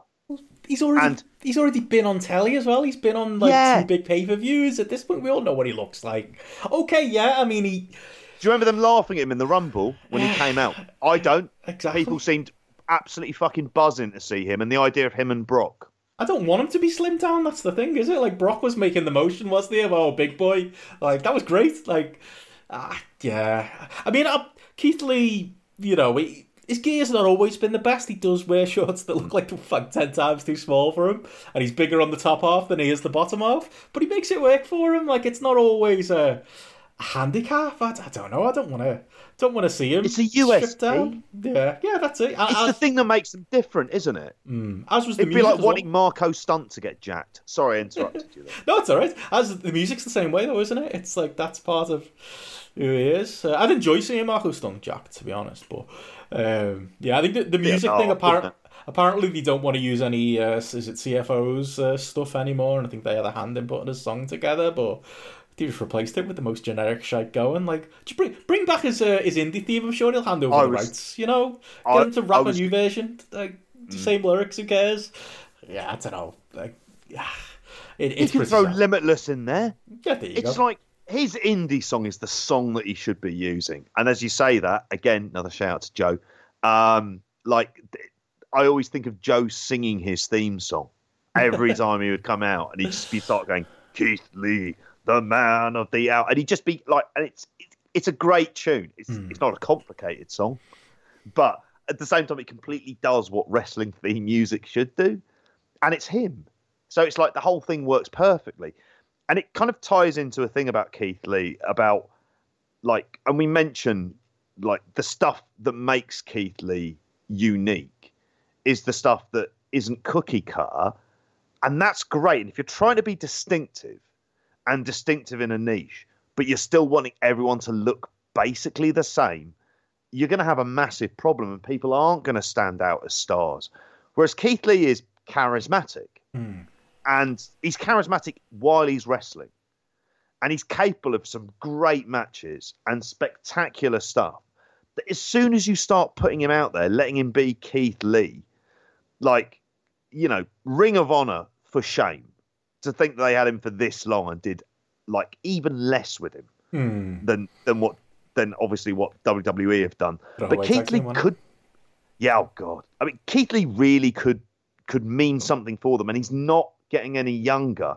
So there is a kind of limited amount of time where you can get a lot out of him. But he seems like, whenever I've seen him being interviewed and stuff, he's an engaging chap, you know, who's, you know, he's the kind of person where you think, this is someone who's like I'm not saying he's not your traditional figurehead of a company like WWE. But that general size combined with his ability should be the thing that that they should be going all in on. And I fear that they're just going to tell him to tone him back and say, big men don't work like that. That's what Orton's there for, a payback. That's what it is. Yep. Yeah. It's. Why can't he be like Big John Studd? Tell me a move that Big John Studd did. I suppose at least it counters the what Gareth was saying last week about how, you know, people get the hot run on NXT and then they come to Raw and it's kind of the same old shit. They're trying something different, I suppose, with him by putting him a cheerleader's outfit and changing his music and putting him in with a guy that's not going to work to his strengths. I don't know. Yeah, I think. Again, it's only really the takeovers where I'm paying the huge amounts of attention to NXT, but I feel like they needed them more than... I suppose Raw needs guys. They need guys on top, yep. So it explains the decision, but I suppose if you're going to bring him in, I don't know, I'll be bringing him to my strengths, but what do I know? I mean, I suppose on this takeover, before we move on, what were your other highlights? I thought Finn Balor and Tim Thatcher was a decent enough opener. Yeah, I did. The ladder match with... with Velveteen Dream in was a ladder match with Velveteen Dream in. I don't know. There were a lot of 3 stars across the show. Like I gave Finn and Tim Thatcher 3.25. I went 3 for the ladder match because it's just a ladder match. That's what I did. Yeah, I went 3.25 for Ryo Shirai, Dakota Kai. Nothing bad on the show, but yeah. I don't know. Is that ladder match rating harsh? I expect there's going to be higher ratings than that on Grapple. I don't know. I like Damian Priest and I like some of the dudes in the match, but maybe it's purely the fact that he was in there, Velveteen Dream, that maybe soured me on it, and the fact that I've seen so many ladder matches in recent vintage anyway, that maybe it just didn't. 3 stars isn't a bad rating, but 3 stars for a ladder match when they're all killing each other is probably not the ideal scenario. That's what I thought. I'm at a point where I don't get them. I don't see the reason for them to exist. It's just like, I don't know. It feels like I don't know, like an endless remake of a film like Scream, or just things in that vicinity where there's a successful film and then there's just all the various formulas that go afterwards, and you're at a point where the subgenre of ladder matches really can't go to any other places for me, unless they just start not using ladders, which would just get fucking trampolines. Why not? But like, it's not that it's bad, but it's just a stunt show that's devoid of any meaning, and it gets lots of people on the show. And I thought, like, the Candice LeRae stuff, like, she was good at that, but then it's, you see, I was expecting it. I just kind of thought, well, yeah, she's there because she'll know what she's doing in this type of match. She'll be able to get into the flow of what everybody else is doing. And but it was really, I was just, they just have no meaning. And I get putting it on Damian Priest. Is that his name these days? It is, yeah. He looked great in his leather pants in the jacuzzi after the match. I enjoyed that. Apparently a big draw with women. Yeah, I can picture that though. Like he's got that. He's a bit older. Well, they had him in a hot tub, didn't they? Afterwards. There you go. Yeah, but he's got that goth charm, hasn't he? You can imagine knocking around like your local city centre goth club, and he's like a bit too close to 40 to really be there. But all the 20-something Girls and boys are falling for him. Like he's got the he's Jimmy Havoc isn't the king of the goths. I feel like Damian Priest would be the king of the goths in in that world. Good. You could take up that mantle in that case. It wouldn't be the direction I saw that going, but again, 2020, folks. Yeah, and to be honest, yeah, he's always someone who I've had a soft spot for when he's been there. But then at the same time, he's not getting any younger and really should be on the main roster. Then if they're thinking about that or nearer the top of the card, I don't know what they're going with next. He'd fit really well, I think. I don't think you'd have to change much with him. Like, I mean, he's got a slight indie style to him, like big moves and stuff, but I think he's more moldable to that. To what they shouldn't want it, but what they want. Replace Baron Corbin with him. Yeah. Yeah, there's a couple of problems solved there immediately, isn't there? If you just do that one act. So yeah, the ladder match was that. I agree with it. Like it was. I think I went 3.5 on Dakota Kai, Io Shirai. Okay, higher than me then. Yeah, I liked it. I actually liked the fact the promo package they used with Io Shirai, speaking in Japanese, just felt much more like a kind of proper promo. Reminds me of the promos you'll see in Japan, which are kind of not very saccharine, and I thought that was kind of good. It was, however, like ultimately they, if you had Dakota Kai win, it would have made a lot more sense, and I didn't get that at all. And then having Rhea Ripley come back in, it feels like they might go from Io Shirai to Rhea Ripley to then a feud with Raquel Gonzalez. And to be honest, I think they had something with Dakota Kai, but they appear to be kind of going in there with this. But as the work goes, I really like Io Shirai. So, and I like Dakota Kai, particularly this character. But yeah, I went 3.5 because I enjoyed it, but I didn't enjoy the booking. I not for me. Fair enough. Yeah. So yeah, it was kind of, I don't think there was anything particularly bad on the show, was there? It's just no. This is the expectation you have. Sam Roberts. For a COVID takeover. Yeah, there's something bad. I will say that. And I suppose that the main event was just dull rather than bad, and it just didn't live up to the takeover kind of expectation. But Pat McAfee saved the show, and that's all there is to it. Yeah, we'll say as well, they had a couple of new Metallica songs on there as well, didn't they? It's a big thing going on with Metallica that night. What did you think of it? You're never a fan of Metallica. No, whenever there's a song like that leads the show, that's always a JP idea. And when it's hip hop, it's generally me, which is quite often, to be honest, because I get to do that. I do that edit JP, so I get final say. Well, I know you do, you bastard. You're still fuming, aren't you? About that time I didn't use what was it, like the electro jungle music? Jungle music. Electro. You do a disservice to the entire genre of jungle music. You really do with that. Exactly. Electro. Not 1982 in Vienna, mate. Come on. Oh well. Well, on that it wasn't classic. It wasn't Master of Puppets, which my youngest son for his birthday, I bought him the poster of it's one of his. I didn't just buy him a poster for his 14th birthday, but Dad of the year. No, I had to replace his phone. Actually, that was a much more heartbreaking thing to do. Android or iPhone. He started to get into Metallica for this, but they're not a couple of songs that I'm going to say to him go on to. It'd be like telling him to listen to Saint Anger. He's just better off without that. Did he go Android or iPhone, JP? I know you've moved over recently. Android. Oh, okay. He's got an Honor phone, which I'm not even sure what that means. But it's a name of a company, and he's very happy with it. Oh, that's good. There you go.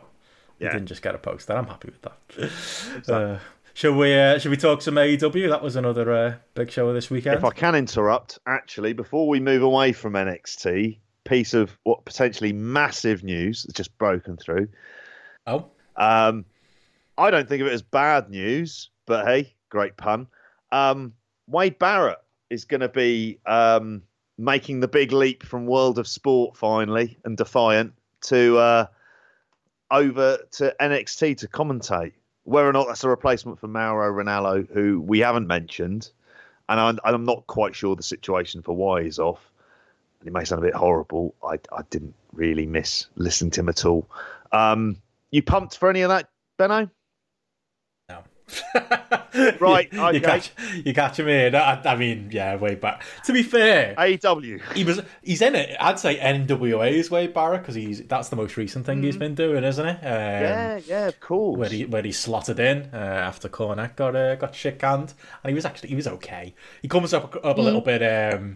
Everything's the best thing in the world, and every wrestler's the best wrestler in the world. He sounds a little bit like, when you listen to like the early 2000s FWA commentary. I always think that's what he sounds like, Wade Barrett. He was a nice bloke when we interviewed him. There you go. Yeah, it's good for him. I suppose he's landed there again. Doesn't give you a huge amount of hope for the NWA, but they got their weekly pay-per-view model coming up, so I'm sure they'll manage to replace him. And to be honest, mate, anything's better than Moro. I will say that, because fucking hell, like that is one thing. I don't enjoy Corey Graves one bit, but I did not miss Moro from TakeOver. No. I miss Nigel. That's still kind of shitty, but yeah, don't miss Moro. No, and I don't know if you could miss Tom Phillips, or was it Vic Joseph? See, that's it. The worst bit is I don't know either. I haven't got a clue. It could have been either. I want to say it was Vic Joseph. Look, man, it was a generic white man with dark hair. Like, come on. Yep. Talking about medical facilities and the like, yeah. Oh, well, there you go. Nice one, JP. Goes a bit of breaking news there. But we probably I'm on the scoops, mate. We should. Speaking of scoops, we should talk some AEW, because we'll probably keep it brief this week for AEW, because there is a lot of other stuff that happened on the weekend, and I think it was more coincidence that they were part of this SummerSlam weekender than something done on purpose. But obviously they had the NBA lead in. The NBA game went long, didn't it? And it did start a little bit late, which meant basically AEW was head to head with TakeOver. Maybe it had like a half an hour head start, and went head to head with the pre-show. The WWE put a match on, which I'm sure was just a coincidence. That all happened. But they still they did all right as far as like TV viewership goes. They were in the top 5, weren't they, for the quote unquote demo. Above 700,000 viewers. 750, wasn't it? It's a good kind of. I mean, that's their normal-ish number. Maybe that's not the best. Maybe you would like their normal number to be a bit higher, but kind of shows that AEW's fans followed it over. And to be fair, I don't think it was the biggest of shows. You had the Cody title match, I suppose. I'd imagine they benefited a little bit from the NBA. Like, Lord knows they fucking flew right into the show, didn't they? They made certain they didn't give anybody a chance to turn over, because it was literally, you're in the ring and FTR are already there. No, FTR got a manager now. Okay, that's just that. We're having a match. Okay, let's go. It was no time for stopping, no time for anything. It was right in the ring. So they were clearly planning for that, weren't they? To maybe catch some NBA fans who were maybe thinking of sticking around on the channel. So yeah, I think I saw that, including them. That meant that TNT, I think 4 of the top 5 places in the top 5 for the night. So I think it's something that they'll be happy. I think it was Will was saying on Twitter, wasn't he, that UFC on ESPN did pretty much exactly the same as them in the demos, which was quite interesting too. So yeah, not the worst experiment. AEW on a Saturday night. I don't know what you thought of that, or the show as a whole. It made me wonder whether or not the long-mooted second show they do, whether or not that might be a possible slot for them. If they're thinking kind of classic 605, and they went down that route, that there might be something there. It also might be a nice lead into a pay-per-view as well. If they're doing that, like using what UFC do with ESPN and using that for your prelims to build into your, rather than, and see if that works. As a show, like, I suppose I didn't really enjoy the week before, and this one I knew that it was effectively one that it turned out to be more momentous than what it was, even though it didn't really feel like that in their setup. I just kind of thought, are they going to do a screw job finish? I did have an inkling of it making sense to put the belt on Brody Lee, but I kind of didn't expect them to do it the way that they did it. But then, like you say, yeah, they just sort of went straight into it. And yeah, like you, I was like, oh, what, Tully Blanchard's managing FTR, we've missed a bit, haven't we? We've missed a week where that's kind of explained, where they go up to him and go, look, Tully, we think you can teach. And then they have that conversation. They talk about what they did with Ricky Morton. But instead... He's just got a nice jacket on with the logo on, so it's like, yeah, go with them. Yeah, basically. And I think there was a point he moved one of them out of the way. He did a little bit distracting, but it's easy money for old Tully. As a show overall, like, I'm in the general consensus of I loved that closing angle. It was like the angle that they'd done in December, except they did it well. They did it properly. And it kind of meant something. Other bits, I won't lie, I kind of ended up finding like repetitions, like you're killing time on the way to a pay-per-view without it. And it's not that it's bad. It's just at the time you're just sort of watching it going like, this is okay. But I think that last angle probably was the thing that seemed to really, I don't know, lift the show to a level better than what it was. Because I think you take that out and we'd all be saying this is a fucking weak episode. But I think it was just like the way that they did the ending was something. It was like an average episode of a long running drama that you're watching on like a HBO. I've mentioned them enough times, and it's not a great episode. It's like watching like an episode of Game of Thrones where it's not necessarily a great episode, but fuck me, the cliffhanger's got you for the next week, and that's how I felt with this show.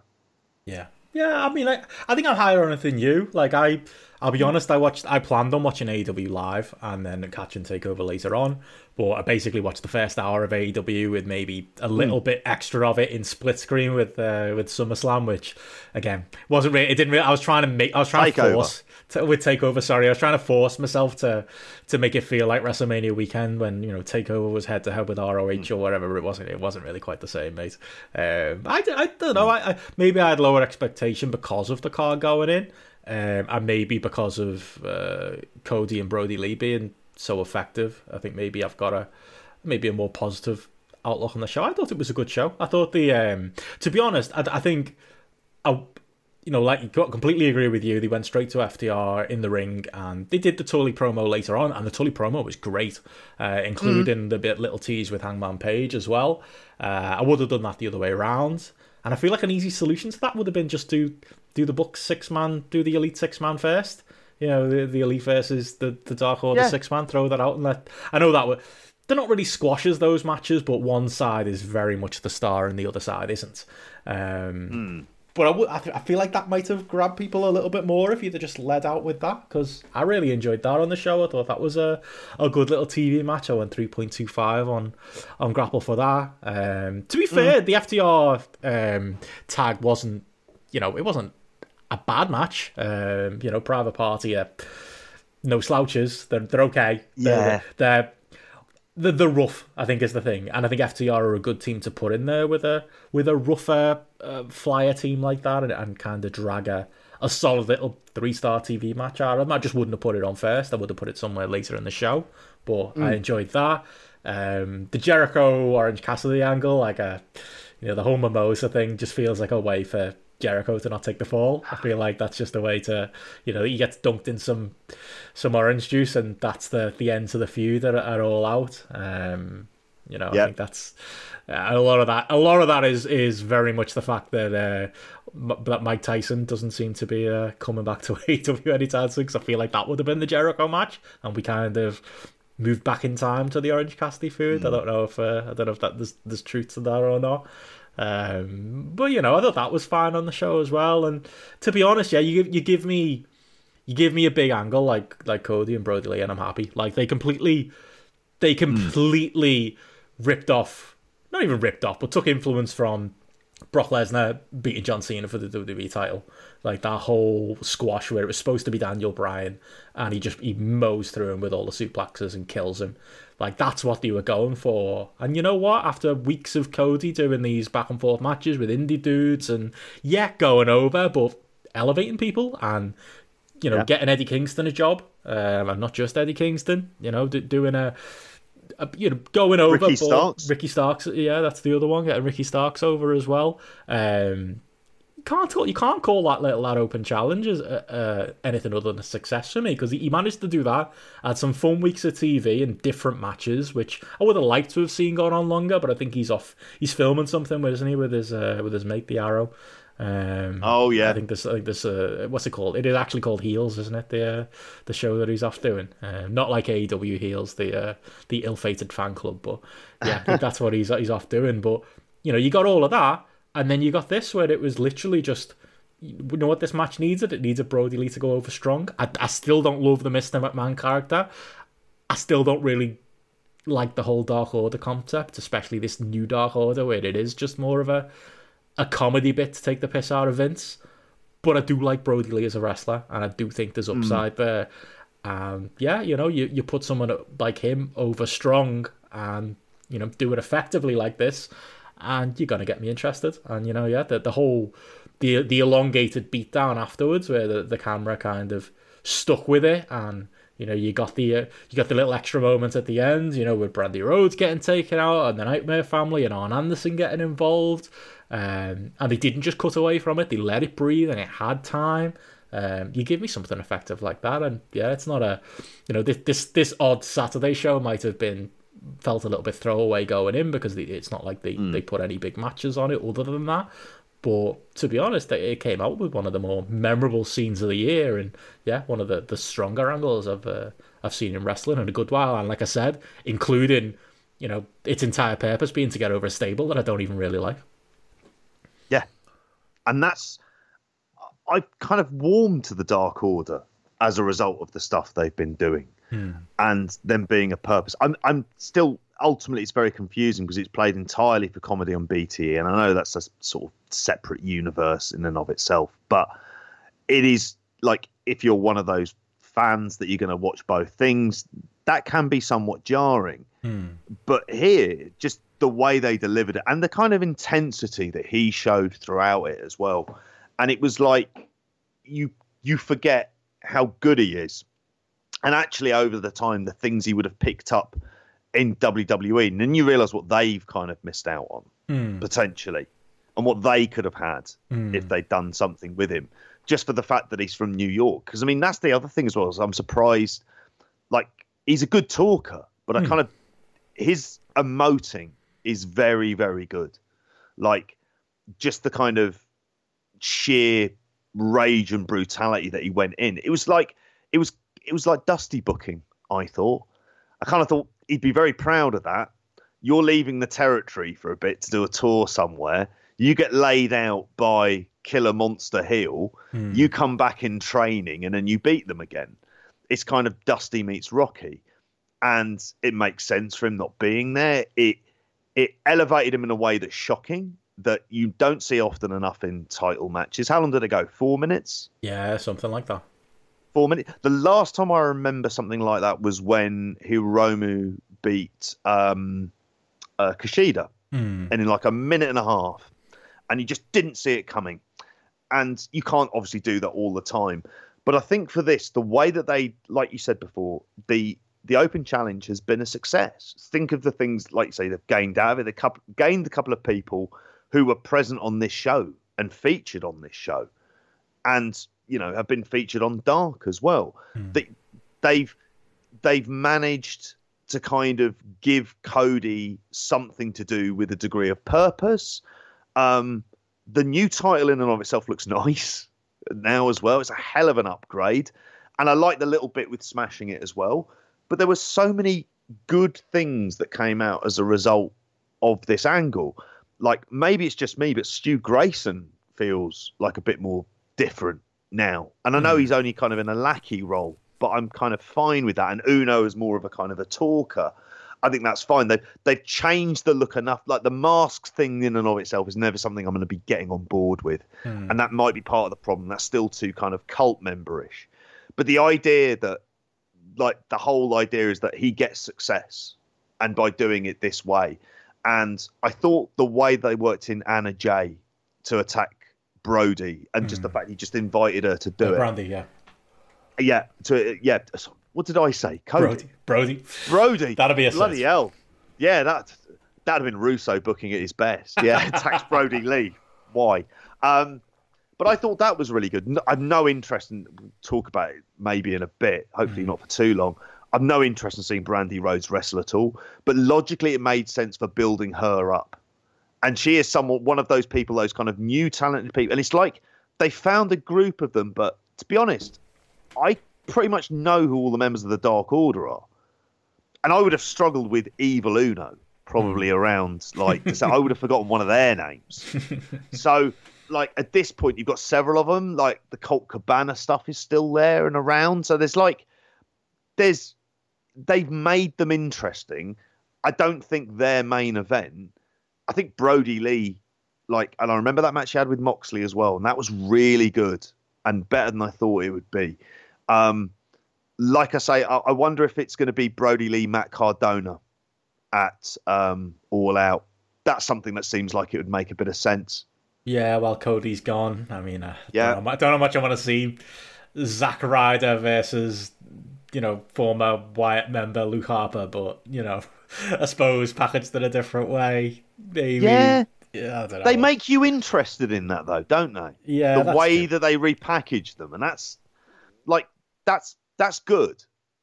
Yeah, that's it, and that's it. They've gotten criticism for that, like with the, the fact that pretty every major title win in AEW has been a singles title has been an ex-male, and again male.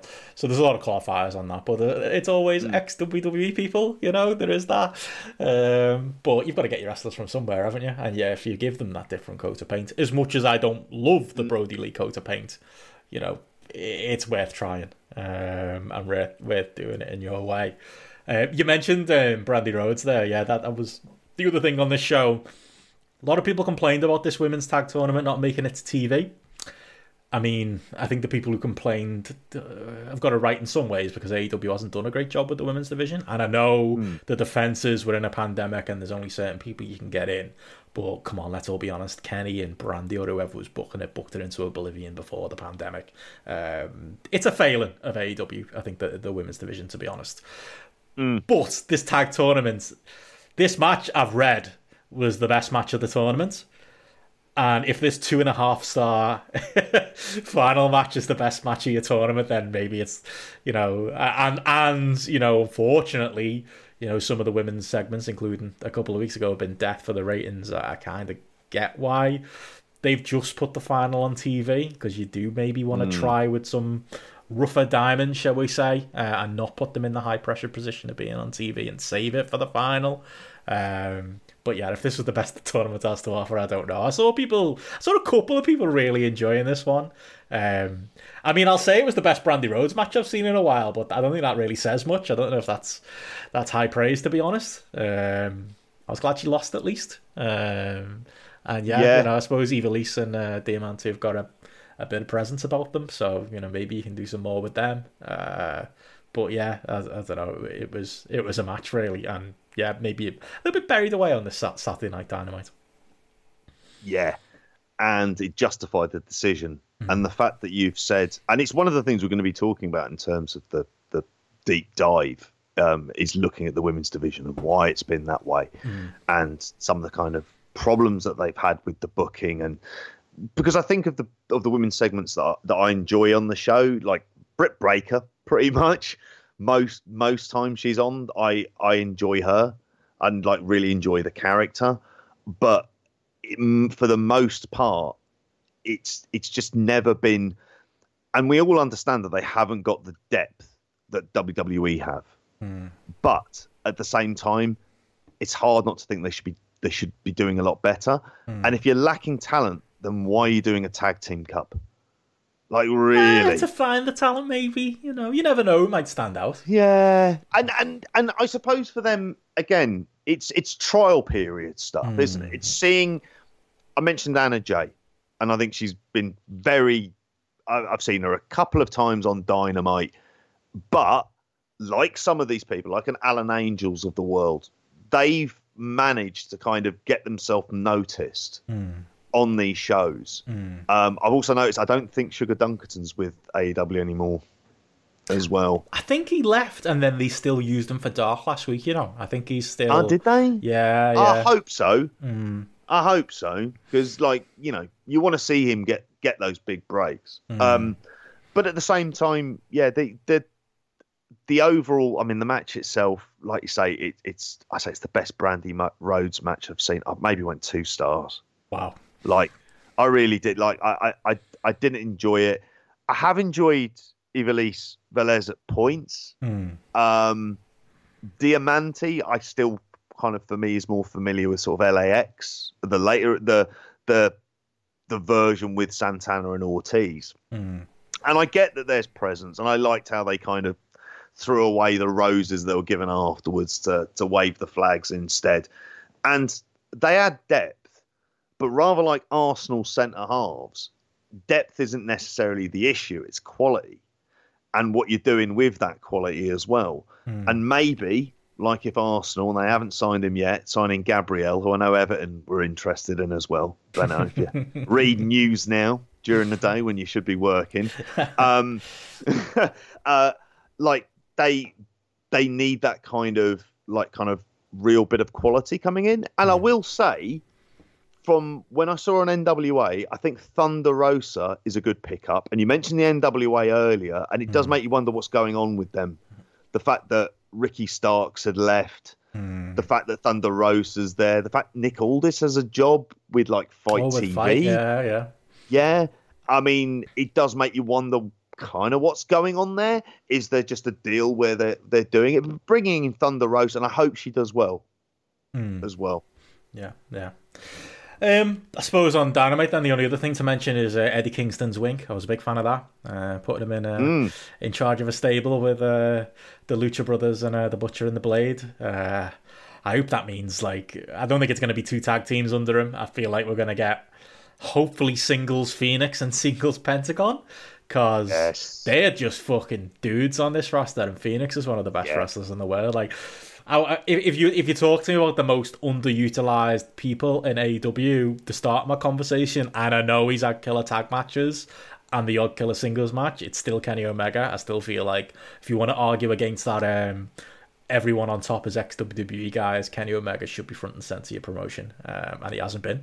Whether that's tactical, but I still don't agree with it. But the other one is Phoenix, because like that's a dude who should be near the top of your cards, like killing it. And I like them as a tag team. At least I like them on the indies as a tag team, but they're very lost in the shuffle right now. So yeah, I'm hoping Eddie Kingston, being as great as he is on the mic, and he was great in this segment as well, means that we might get a more serious push with them, or it leads to Eddie Kingston pairing off with LAX or something. I'll take that too. But hopefully we get something promising out of that.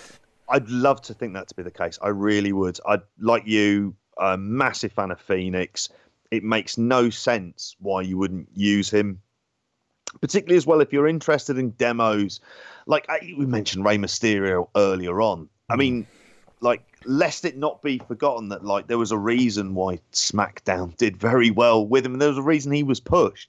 He is enormously popular, and it may sound like I'm just playing on stereotypes by saying, but if you've got a really quality luchador in there, people watch. People are interested in that, because that's the kind of stuff that also crosses over cultural boundaries. Like, luchador is a thing that people have heard of, the idea of lucha and the rest of it. And you've got 2 of the best exponents of that in the world. But you've also got a tag team division that is very, very deep. Like, you'd argue even too deep for the amount of TV time that they have, really. I mean, you'd rather have a really too strong of a division rather than one that isn't weak. But they're kind of nowhere near the title hunt. And they're not really working AAA. And I'll just say to you now, if you had Brody Lee versus Phoenix, and you had it as a TV main event, and you're just like, right, Brody Lee's going to go over, but Phoenix is going to have some great shit in there as well, you could get him over, like in a night to do it. And it's a fresh face, and it's a young face who works a kind of different modern style, but has worked with all of these guys loads and loads of times. Like, and you think of the kind of marketing opportunities. If you have them as single stars, you can have them in there against each other. How many times have they bloody wrestled each other as well? Like you say, it is a bit of a waste. And you mentioned about Kenny Omega. The thing I would say with that is that, like, the problem with Kenny Omega chat on Friday. Kenny Omega in AEW. Yeah. Is Yeah. Oh, do you know what? I'll save it then. Save your hot take. Even though I'm not meant to be delivering hot takes, I'll try if I remember, which I won't. No, yeah, that's a good. No one will ever know. Oh well, but yeah. So with AEW, obviously they're on Thursday this week. So yeah, good for us because it doesn't mean we're putting the show out on the morning of the next week's Dynamite when no one really wants to care to hear us break down last week's Dynamite. I like this schedule; it should be on Saturdays and Thursday follow up. So I prefer that. They've got a couple of nobody against them. Like the Thursday's not perfect, as far as you're relying on your audience to come across. But I believe the Go Home Dynamite, which will be live, will be in front of fans. Which again, I don't know in Florida whether I love that or not. I know it's 500 people. I know they're all siloed away, and I know we're about to talk about a load of indie shows that have people in the crowd, but I just don't know whether you should really be doing that in Florida. But I suppose the positive is, they're going to have live crowds going forward, and they are going to have one of those Dynamites the Wednesday before All Out, unopposed by NXT, who've been preempted to Tuesday. That is going to be a really interesting week to find out what's the ceiling on, at least, pandemic AEW going into a pay-per-view.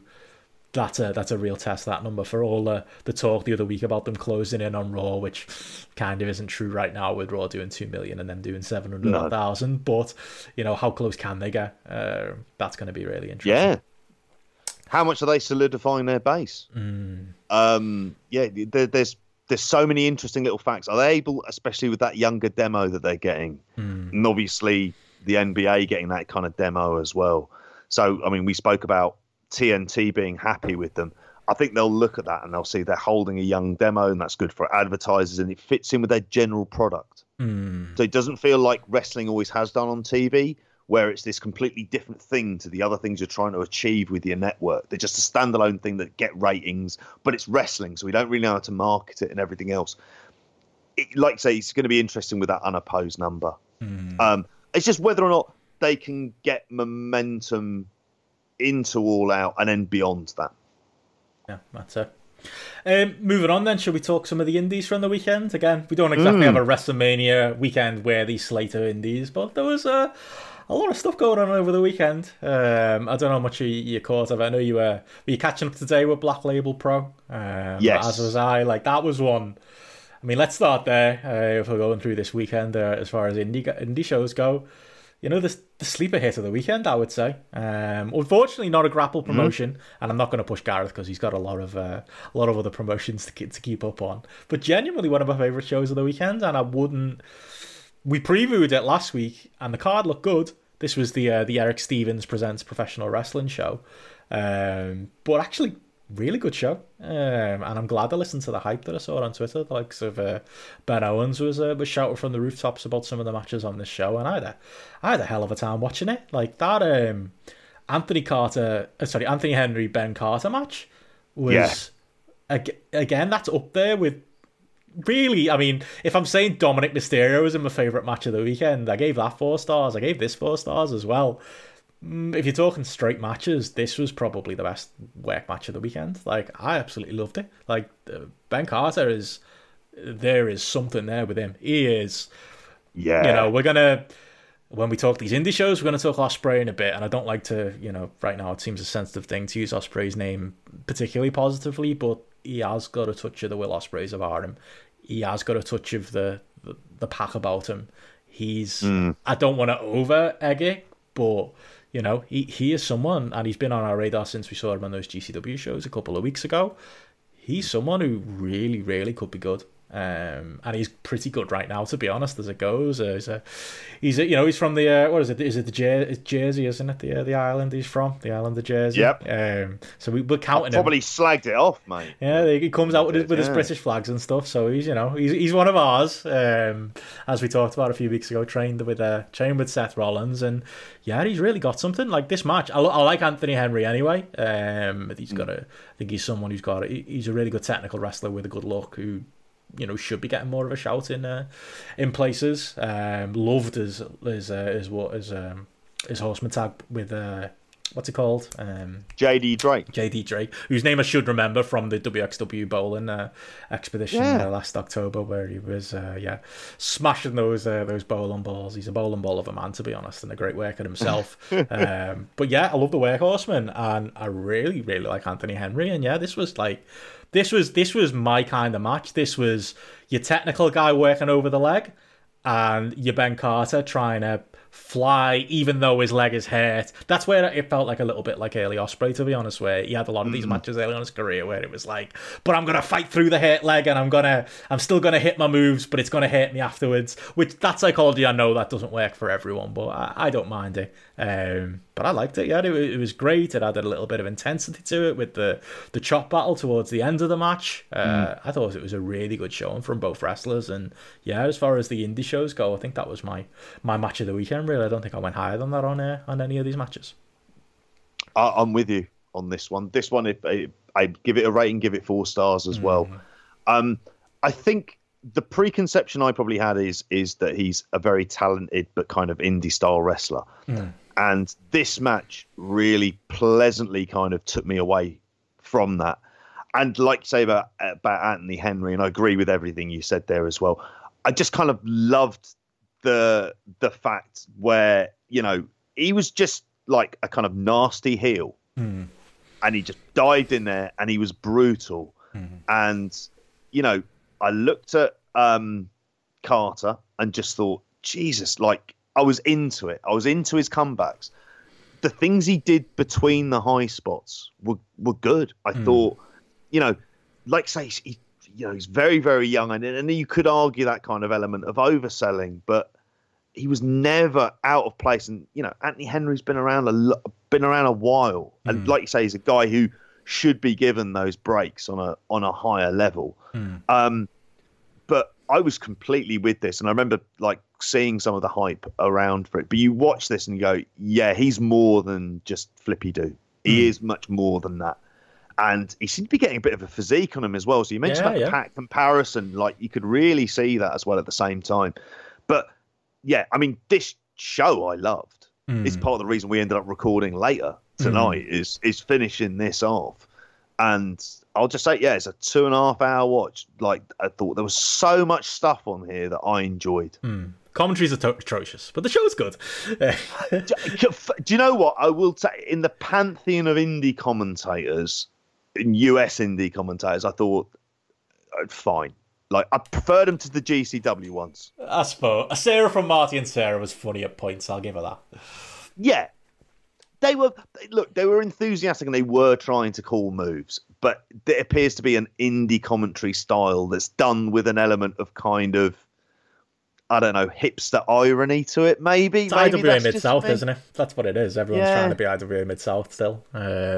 Yeah, I don't know. It didn't detract too much from me, though. I did see that a few people saying they watch these types of shows with a podcast on the background or something. I did suffer through it, to be honest. And yeah, it was a lot of fun. The show as a whole, like I imagine you loved the match with what's his name, the Bastard Cassidy, he's like a little ginger teenager, isn't he? He's only wrestled about a year in there with Tom Lawler, and he's a fucking.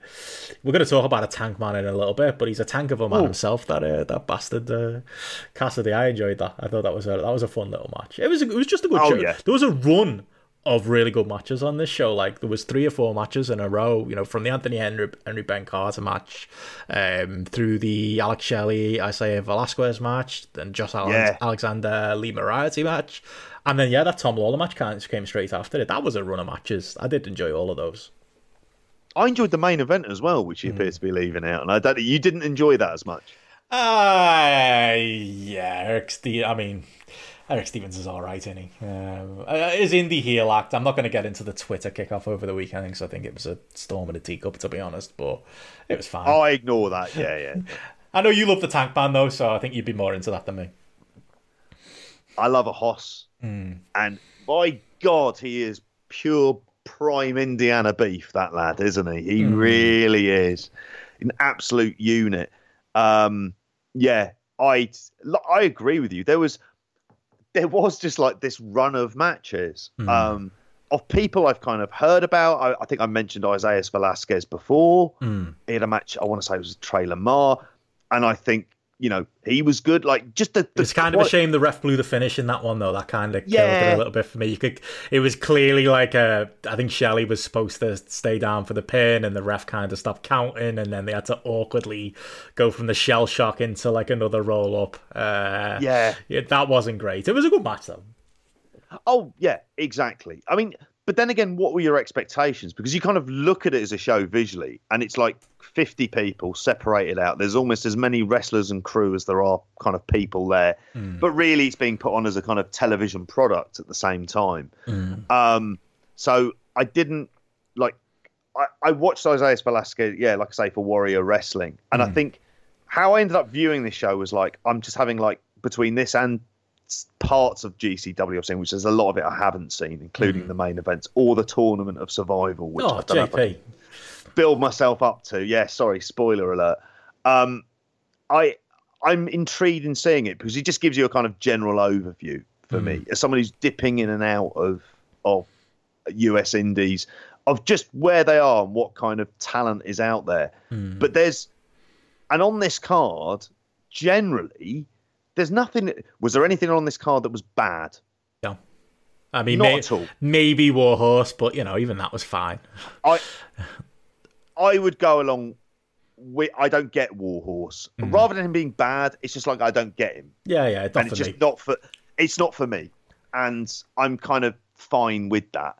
Although I did say that the bloke he was up against, a very good professional wrestler, was his name. Did you notice I loved what they did with his entrance music? Oh, yeah. That was... I was pissing myself laughing when I saw that, when you could just hear the best. Yeah. But it was that on a loop, wasn't it? They used a part of it that was just that on a loop. And it was just... They kept on playing it. It was just like the comic timing on it was really good.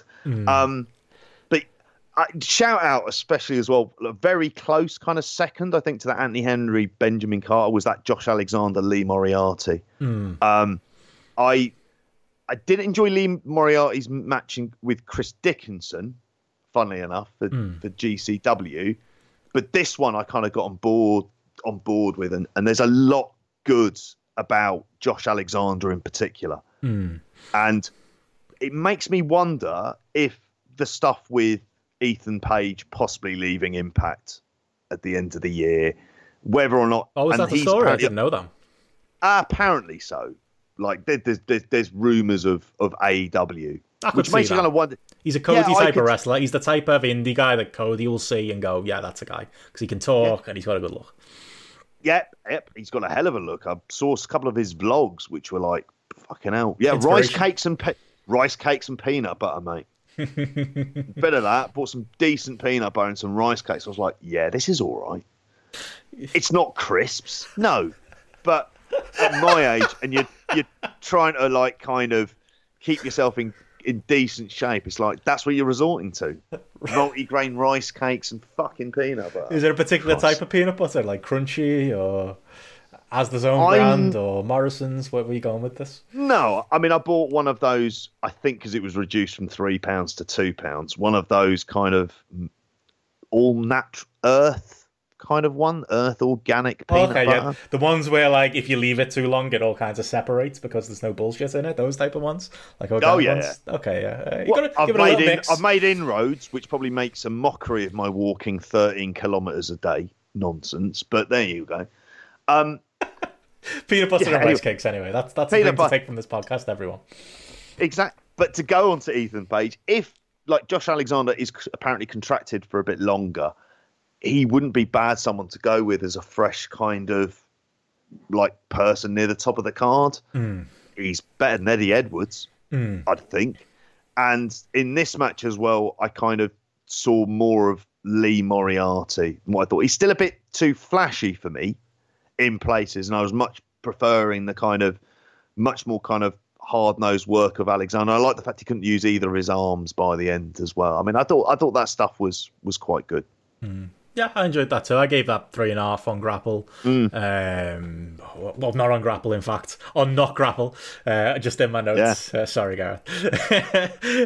What did I get? I gave Velasquez Shelley 3.25 just because they kind of blew the finish. I'll be honest. I only gave it 3, but like I said, I really enjoyed the Tom Lawler match just as a laugh. Really, anytime Tom Lawler comes out in jean shorts, you've got me. Yeah. What actually in shape as well, isn't he? Oh my god, yeah, he looks like he's got a look, that lad. He's I just want to see more of him in 2021, to be honest. I want to see him in bigger places than MLW, but I'm not sure if we will. But yeah, I really enjoyed that. I don't know. New Japan, you kind of always he's got those inroads. I think he's been impressing Shibata, hasn't he, on the New Japan USA card, so maybe that'll be his inroad to that. XUFC name, fucking get Minoru Suzuki to have a word. He'll love him. That's an obvious one, isn't it? Yeah, I do love him. He's entertaining no matter what. No matter whenever. I've never watched Tom Laurel and not enjoyed it. Like that's a good standard for a wrestler. We saw him working in Blackpool in front of about 100 people, and he was fucking awesome. And he was working a kind of, not really a stiff style, but him and Jeff Cobb. And at the time, he was MLW champion, and Jeff Cobb was the Ring of Honor TV champion. And you thought, this is weird that we're watching this with some guy in a massive Shane McMahon, Shane McMahon. Like baseball jersey or something. That's right, that was the crowd. those things always stick out. That's the biggest. What a weekend that was. The PCW Blackpool show. Oh my god! Do you know what was played as well? I don't know whose music it was. Somebody came out to Zombie, and I'm trying to think of who came out to Zombie. Was it you? Because that's your favourite song. It's not my fucking favourite song. I can tell you that much. Really isn't. Yeah. God. Where were we going? Where am I going? Black Label Pro. you know what? Black Label Pro. You know what was good? I haven't really seen much talk of the opener, Dominic Garrini and Kevin Koo against Alexander Blake Christian. Yeah. I love Alexander Blake Christian. Well, more Alexander than anything, but I do like Blake Christian as well. Garrini and Koo, I knew Garrini obviously from seeing him on Evolve shows, but as a team, first time I saw them was at speaking of Tag Festival, was at Tag Festival for WXW last year, where basically they already had Dominic Garrini in for Ambitions and they'd lost half their tag teams because it was the Cursed Tag Festival, and Kevin Koo just happened to be around because he was doing shows in Europe, so they brought him in. I really like them as a little indie tag team. We need more indie tag teams, to be honest, that kind of stick together and work together, and I would like to see them again on more prominent shows. I think they've got their shooter style. I really enjoy it, and I think it's a good it was a good contrast to Alexander and Blake Christian, who were your flippy dudes. Not if I was putting it on Grapple, it'd be 3 stars, maybe 3.25. But really, just a nice little opener, really that I really liked on this show as well. Honestly, the whole show was a load of fun. It's on independentwrestling.tv, no sponsorship there, but I'll throw the lads a plug. But totally worth watching. I don't know if you had any more notes. No, I will say this. I thought the app was very good. I thought the overall quality of it. I mean, we haven't mentioned enough about the main event. I'll just say Calvin Tankman really does have something about him. He really, really does. But it was pleasant because we've been quite kind of, and we haven't even mentioned the people like AJ Gray who I've kind of gotten into as well.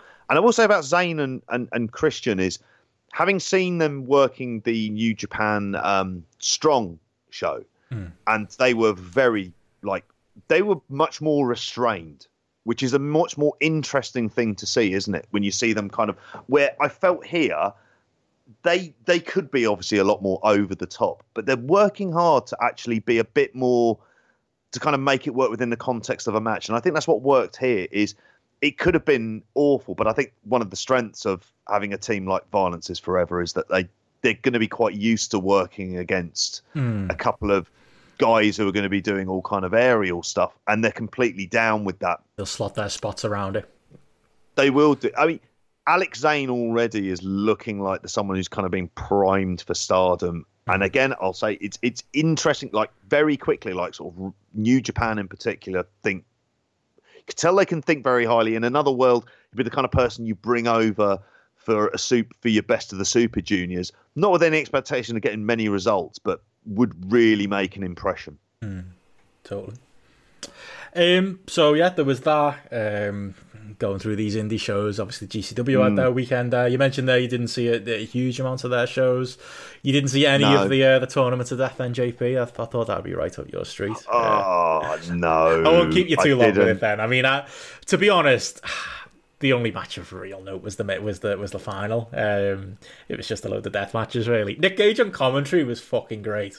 Like Nick Gage giving you like psychology on how deathmatch spots work is a rare treat that we don't get enough in life, to be honest.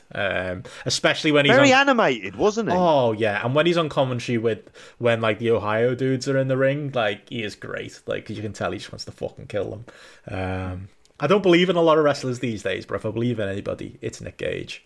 But yeah, like that again, it's a deathmatch tournament. I'm not going to tell you to go out your way to watch it, JP. It's just. I should stress I heard his commentary from the Jersey Shore show. He came that as well. Yeah, you weren't watching it on the sly then, no? No, I might be tempted into watching the main event for next week. I don't know why, just because I'm a masochist at heart. It was the best example. I mean, Alex Cole on Schlatt was a decent little death match on the show as well. I don't think I'm going to sell you on it, but like the main event's genuinely. Alex Colon and Ricky Shane Page. Again, I don't think Ricky Shane Page is a good wrestler. I know I gave one of his matches 4.5 stars earlier in the year, and I got caught hell for it from you and Joe. And realistically, it was probably more a 4.25 star match. Maybe I was just trolling Joe. I just really enjoyed it, to be honest, at the time. I don't care. Out of stubbornness, I don't think I'll ever change that rating. It was certainly not a the heart likes what the heart likes. Man. Yeah, it certainly wasn't a 0.25 match, I will say. But like, this was a second match that he was in that I really enjoyed again. Like Ricky Shane Page is the heel, because GCW get grief for being, like IWA Mid-South in the past and the other indies. They're not really telling stories. They're just throwing shit out and whatever works. You'll get a rando comedy match with Joey Janela wrestling a doll, and you'll get a great flippy match with Alex Zane, and you'll get, ACH in a bit of a low-key indie dream match, and you just get shit thrown at a wall, really, with GCW. But, obviously the death matches are their bread and butter. But this RSP story, it has, it's really centered the promotion. And whether you rate him or not, and I must stress I don't, he's really good in the role. He is, so maybe I do rate him, but he's really good. Yeah. He's really good as, he just sticks to the bit as the fucking hated outsider heel that doesn't want any cheers. And even though he's working deathmatch style, he's working that style as a heel as well. It's effective. And, his matches aren't always great. I mean, mostly they're pretty bad. But when it comes to stuff like this, because basically, really the story wasn't getting his comeuppance. And, it was somebody who, in the undercard of GCW shows, who people really like, Alex Colon. And he's he came out to Danny Havoc's theme as well, which was a nice little tribute, which gave the show a nice little, it just gave it, as a final to the tournament, a bit more emotion. And then he was out there, and what I thought was really clever is we're all waiting. Well, I say me and the 3 other GCW fans who listen to this podcast, are all waiting for Nick Gage to get back in the ring with RSP and kill him. I almost said RSPCA then, and kill him. That'll be a different matter. But he can't right now because of his injury. So instead, he gets his comeuppance, and I thought it was really smart booking that he gets it in a tournament. He doesn't have to he doesn't drop the belt, but basically he went in there and he just got battered. And he got, there was these really great, just casual, light tube shots from Alex Colon. He basically used every single light tube that was in the building and just battered RSP with it. Hit a Spanish fly. I think that was the finish at the end of the match as well. And just went right through him and murdered him. And it was, cathartic watching this shitbag heel in a nice emotional moment with, someone coming out and paying tribute to their friend, for the match. and a nice emotional like final, and it was great. It was great to get to see, and RSP lost nothing from it because he's going to come back. He's going to get his heat back anyway, and we're going to get the Nick Gage match at some point down the road. But like, as far as I know, you didn't love the the RSP Gage match either, so you're probably not going to love this either. But I genuinely thought there was a bit of a story to it, and I genuinely thought it was a fun match that kind of topped off a show. Easy to watch for someone like me who can sit through this deathmatch stuff, but a match that I think could translate to people who don't love the stuff either. And yeah, I'm looking at you and I know I haven't sold you, but I'm trying. I won't lie. I am kind of intrigued because I suppose it's just like the comparison I always make on this show, and I've bored myself with it, is always with films and with different subgenres. And while there are genres that I just don't get, like in my case, generally musicals, or period dramas, I don't. Posh people in love with someone who's slightly less posh, and they can't get married, so they'll just stare miserably at each other, and then one of them will die in another loveless marriage. I was like, I don't want to see this. While it's like, it's just a waste. Anyway, I digress. Yeah, period dramas to death matches. This one, like you say, and it's through you and your sheer war of attrition in trying to kind of get me to have a look at it. I am intrigued because it feels like they're doing something right, and it is clearly working. Obviously, it's not working on me, but I'm still interested at the same time as why it's working. So I can see myself watching that main event. I may well turn it off after 5 minutes. That's also a possibility. Yeah, I think as far as deathmatch dudes go, Alec Colon's a good worker. Like I think he's won this is the second tournament in a row he's won. He's got a great theme that he usually uses, that 2-pack theme from Above the Rim, which always makes him a babyface in my eyes. But yeah, I wonder whether if you watch this match you'd see anything I saw. But yeah, what did you see of the Jimmy Lloyd show? What have you seen of that? That seems like more up your street as far as GCW goes. It was kind of more of your traditional kind of the stuff that was on there, like AR Fox versus Cole Radrick at the start, which it wasn't really great, but I mean AR Fox kind of looks very good, but at the same time it was really quite scruffy and the rest, and he just looked like a kind of different level to kind of Cole Radrick, who's like kind of clearly one of their guys, but that's what he's there for. The Chris Dickinson Lee Moriarty match, which I don't know, it just didn't feel like, I just didn't connect with it at all. And I don't know why that is. And maybe because I like Chris Dickinson, but I don't always like him, if that makes sense. There's still times where I see him where I'm perhaps not as interested. And is that the booking maybe? Because he is kind of just, he goes out there and he has matches and then he cuts a little impassioned indie promo afterwards and then he goes home. Yeah, there is. Unfortunately, I don't know why. It's just like, I don't want to say indie Karrion Kross. That's an awful thing to say. But there are these kind of weird... He's better than Karrion Kross. But there's a kind of it's an extension on the same thing, is it not?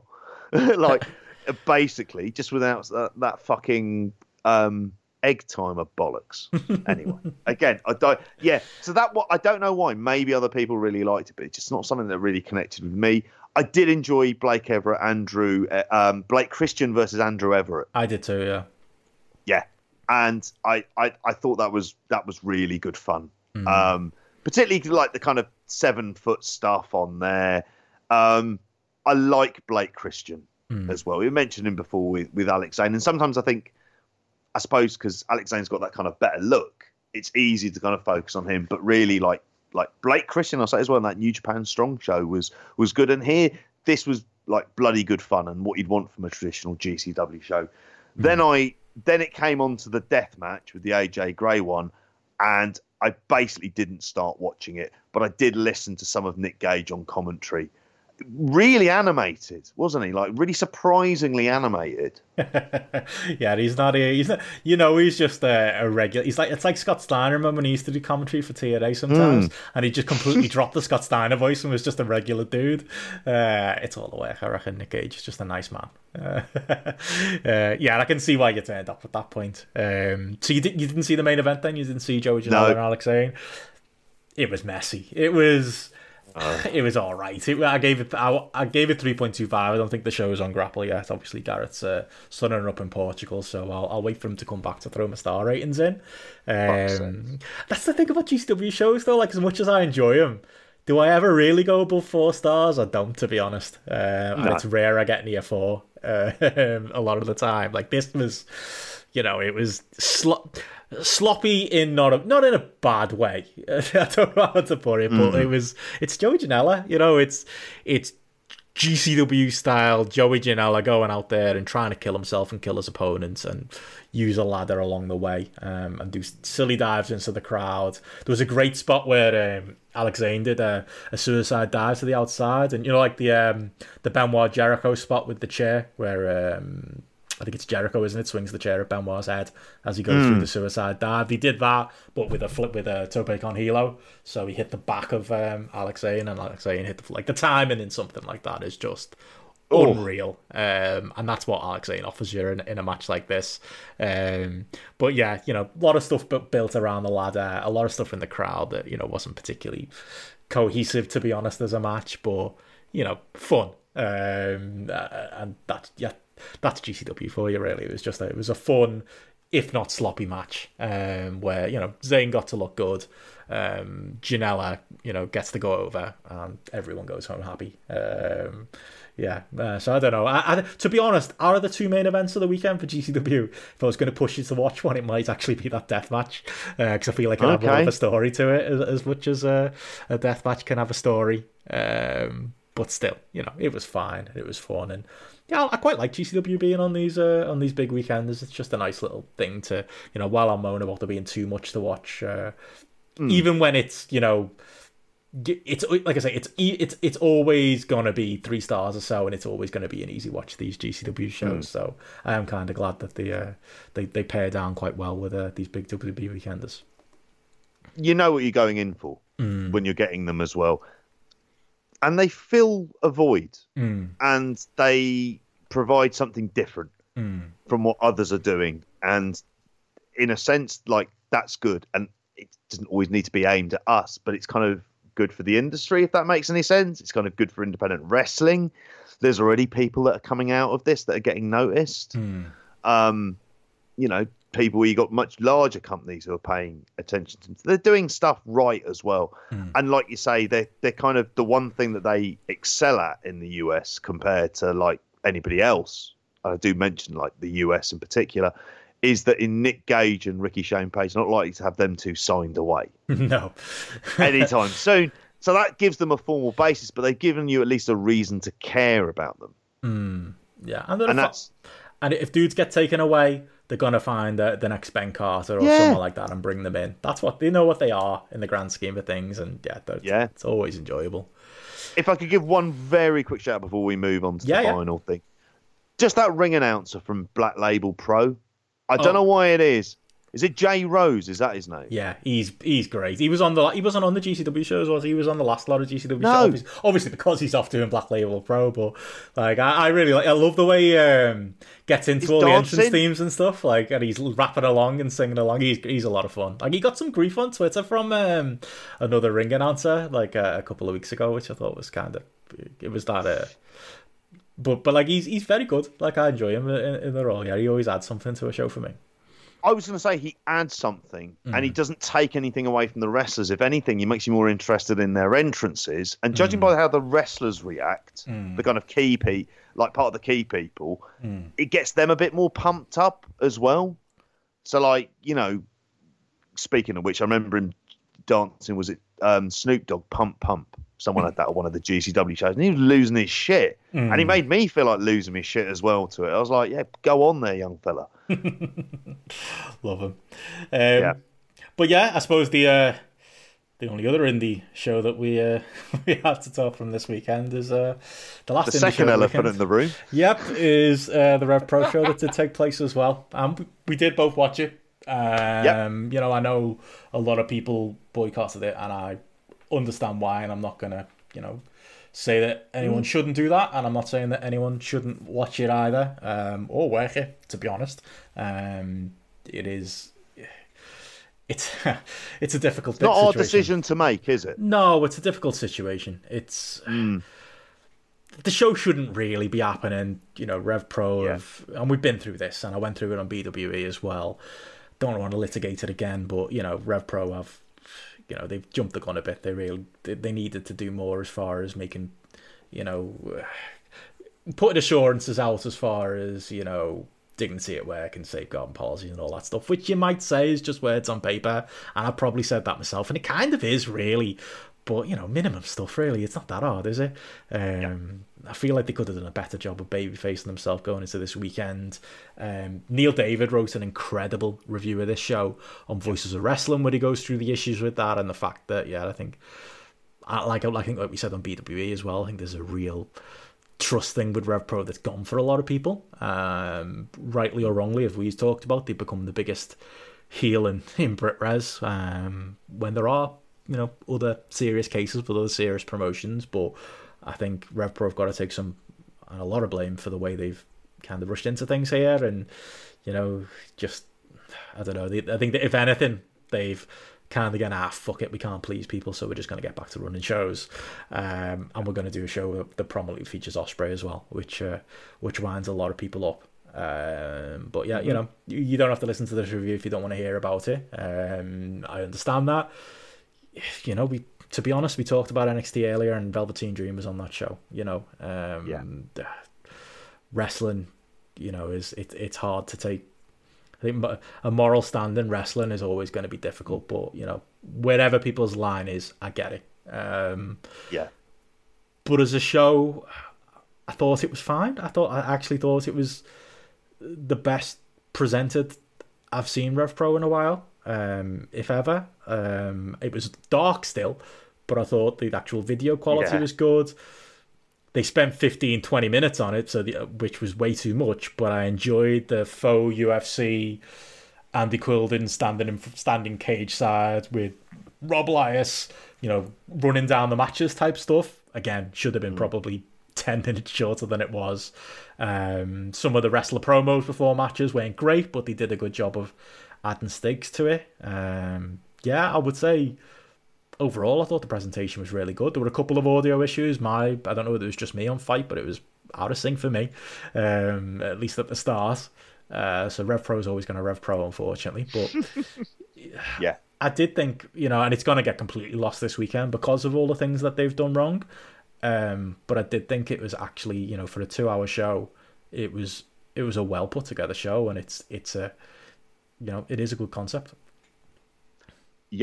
Yeah, and I completely agree. And again, it's, you know, just to kind of add on to some of the things that you said at the start, and it's not about creating an argument about this. I understand people are going to have their lines, and they're going to decide as consumers, as the choice that we all have, that this isn't a product they're going to support. And some people are, and there are going to be, you know, these are completely individual choices that people need to kind of make themselves. And obviously, again, it's very tempting to kind of go into a rant about it, but that feels like the kind of thing that is, you know, people are voting as well with the grapple ratings. There was some dude who literally went through and gave every match on this show 0.25 stars. Did he watch NXT though? I think he did, and SummerSlam. But anyway, people are vote. People are expressing themselves. I'm not sure Gareth will love that, but people are expressing themselves with the show as they see fit. Yep. They are, and again, it's free will, isn't it? And it's what you as the consumer do. And we all might kind of make these choices. And it comes on to a point Jamesy sort of said to us recently, which is like about the ethical and moral consumption of wrestling. And post speaking out, is that something that you're kind of switching off? You know, and these are kind of decisions that are kind of made a lot of the time. So if you might think, for example, believe it or not, someone who loves American politics, I've never watched House of Cards. There is that idea now people won't go back and watch it because of Kevin Spacey, and they're the kind of That's a hard thing to do with film and TV, though. I mean, it is. If you think wrestling's and it bad. is, yeah. And then when we get into wrestling for that as well, I mean, that's football. Chase Owens. Yeah. There are who scored the story of the winning goal scorer in the Champions League final. Yeah. In and of itself. So it's complex and messy, and the answers aren't really binary, good and bad here. It's a messy kind of strange set of affairs, and like you mentioned earlier, I would say to everyone read the article by Neil David, kind of nailing the context that this show is happening in, and why that context is actually what a lot of us have a problem with, and what people have a problem with. But it's like it's crossed over as well. I didn't really. We're probably not going to give it the full review of this. I'm going to review this on BWE as well. But like, it crosses over into like I have seen. Okay, there's some bias here because Steph Chase is a frequent guest on this show, and she was on the show as an interviewer, and she felt comfortable doing that. And I'm not going to question her decision. Aaliyah James is someone, as I mentioned last week, is somebody who was a victim in the speaking out movement. We don't need to go into that case, but she's felt comfortable working this show, and needs to work. And I know people don't like hearing that, but that is her decision to make, and the other women on the show, it's their decision to make whether they class what Ospreay has done with the same severity as some of the other even more serious cases. I didn't like when it crossed over into that. Like, I think Dan Maloney created the rod for his own back by being so vocal with speaking out, and then to some people, it's a betrayal. He's worked the show with Will Ospreay, but I don't know. These are grown-ups who it's like the Andy Quilton thing, mate. I can't say this enough. Like, if it was me, I wouldn't do it. I wouldn't put Ospreay on the show. But I can't say it's completely insane for someone to look at the information in front of them and go, I'm comfortable putting Will Ospreay on the show. I don't, I'm looking at this and saying there isn't enough new information for me to take that. And I know you disagree with that personally, like I do. You think, you've said before, haven't you, they should strip him of the belt. But I don't think it's an insane decision for them not to do it either. I thought of that because I kind of viewed the title belt as a captaincy in, say, football. Yeah. And that as the figurehead of the promotion, you're kind of the captain. Yeah. And do you lose that? It's not to say you can't get it back, but there's an element where you've kind of broken like rules or a code of conduct. And obviously this is a lot more, this is tied up with things that are a lot more serious than that. But that's kind of how I viewed it. It's not that there isn't any kind of redemptive process, but it's kind of mainly as much as anything, that's how I always kind of viewed it. Sometimes, like, you've mentioned it before about some wrestlers working this show, getting people DMing them and stuff like that, which is absolutely scummy. People proudly putting on Twitter that they DM'd a victim to give them 1-4 for working this show. I mean, yeah. And I know, and you lose hope at that time, and you lose faith because all of the energy is completely misdirected. Yeah. In my opinion, like, and that's the politest way of putting it. That's just downright fucking horrible.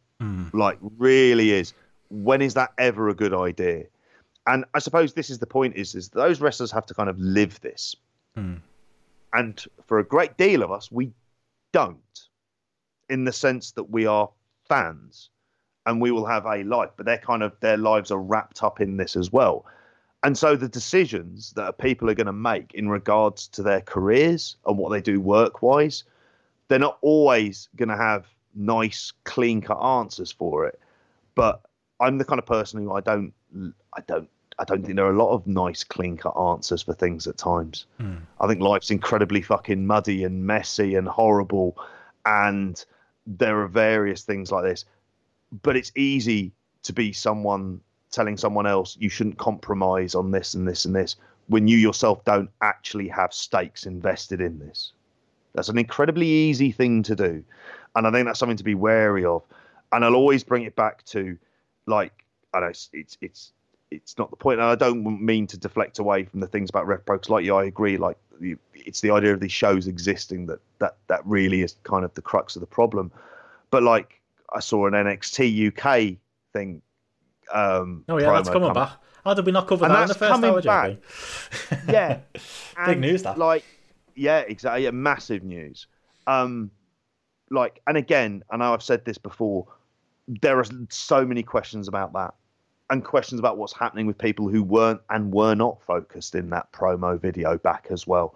And at times it feels like these are the kind of bigger things that we're kind of forgetting. We got a fresh set of new allegations this weekend, JP. Like, yeah, you know, that is, yeah.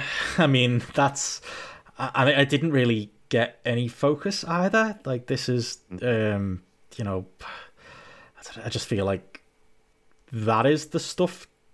I don't know.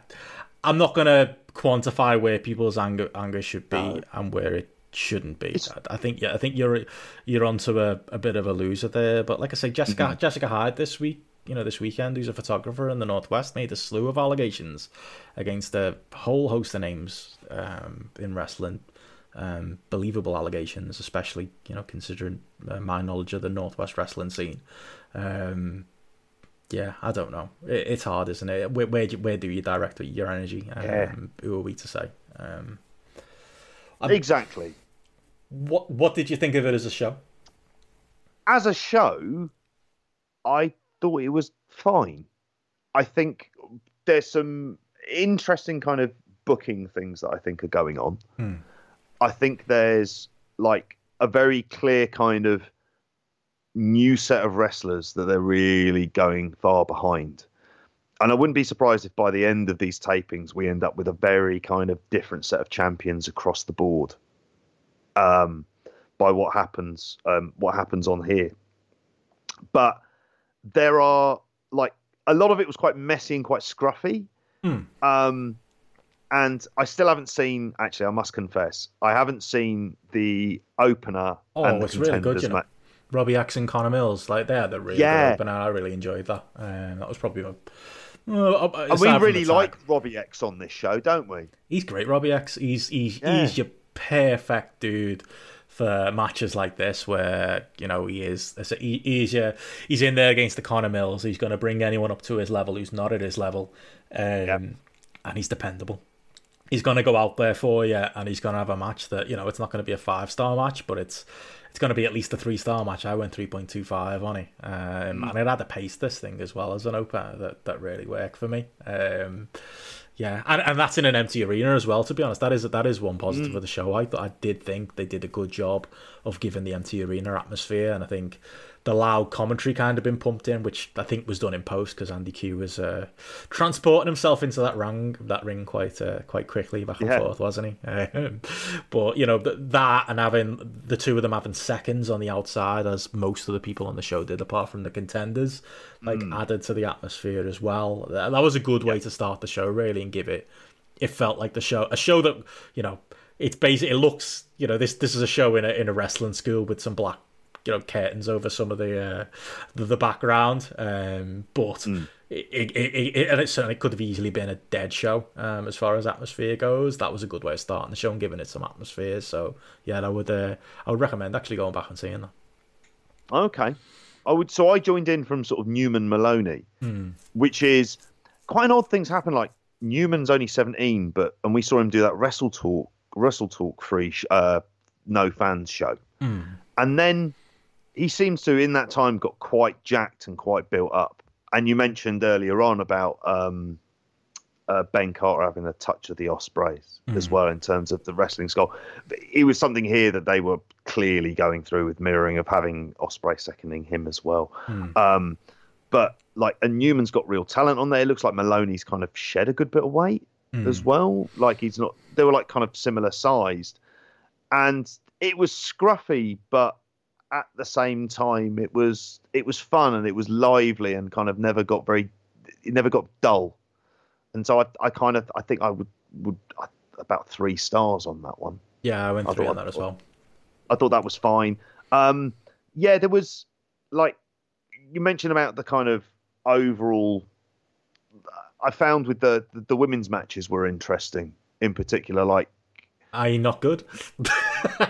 I mean, I gave them both 2 stars. Like, no, I think I might have been slightly high. I might have been like 2.5 on both. I thought the main event just went too long. Yeah, Giselle Shaw, Jamie Hayter, and it was past the 2-hour mark at that point.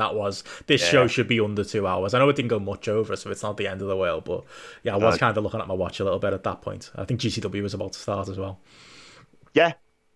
Were you there for Giselle Shaw, Tessa Blanchard? Yes. When she that as well. I mean, which I know. I mean, Tessa Blanchard. There's lots of issues there, but in terms of in ring, she is very, very good. And they had a hell of a match together. So you know she can be kind of risen to that kind of level. I just found it interesting from a storyline focus that it kind of took up as much of the show as anything else. So it's very clear about building Aaliyah James as someone they're going with and having her have the shock win. And, you know, she's very young. So she's only kind of learning and developing. But there's presence there. There's that kind of underdog charisma there. There's stuff there that I get the appeal.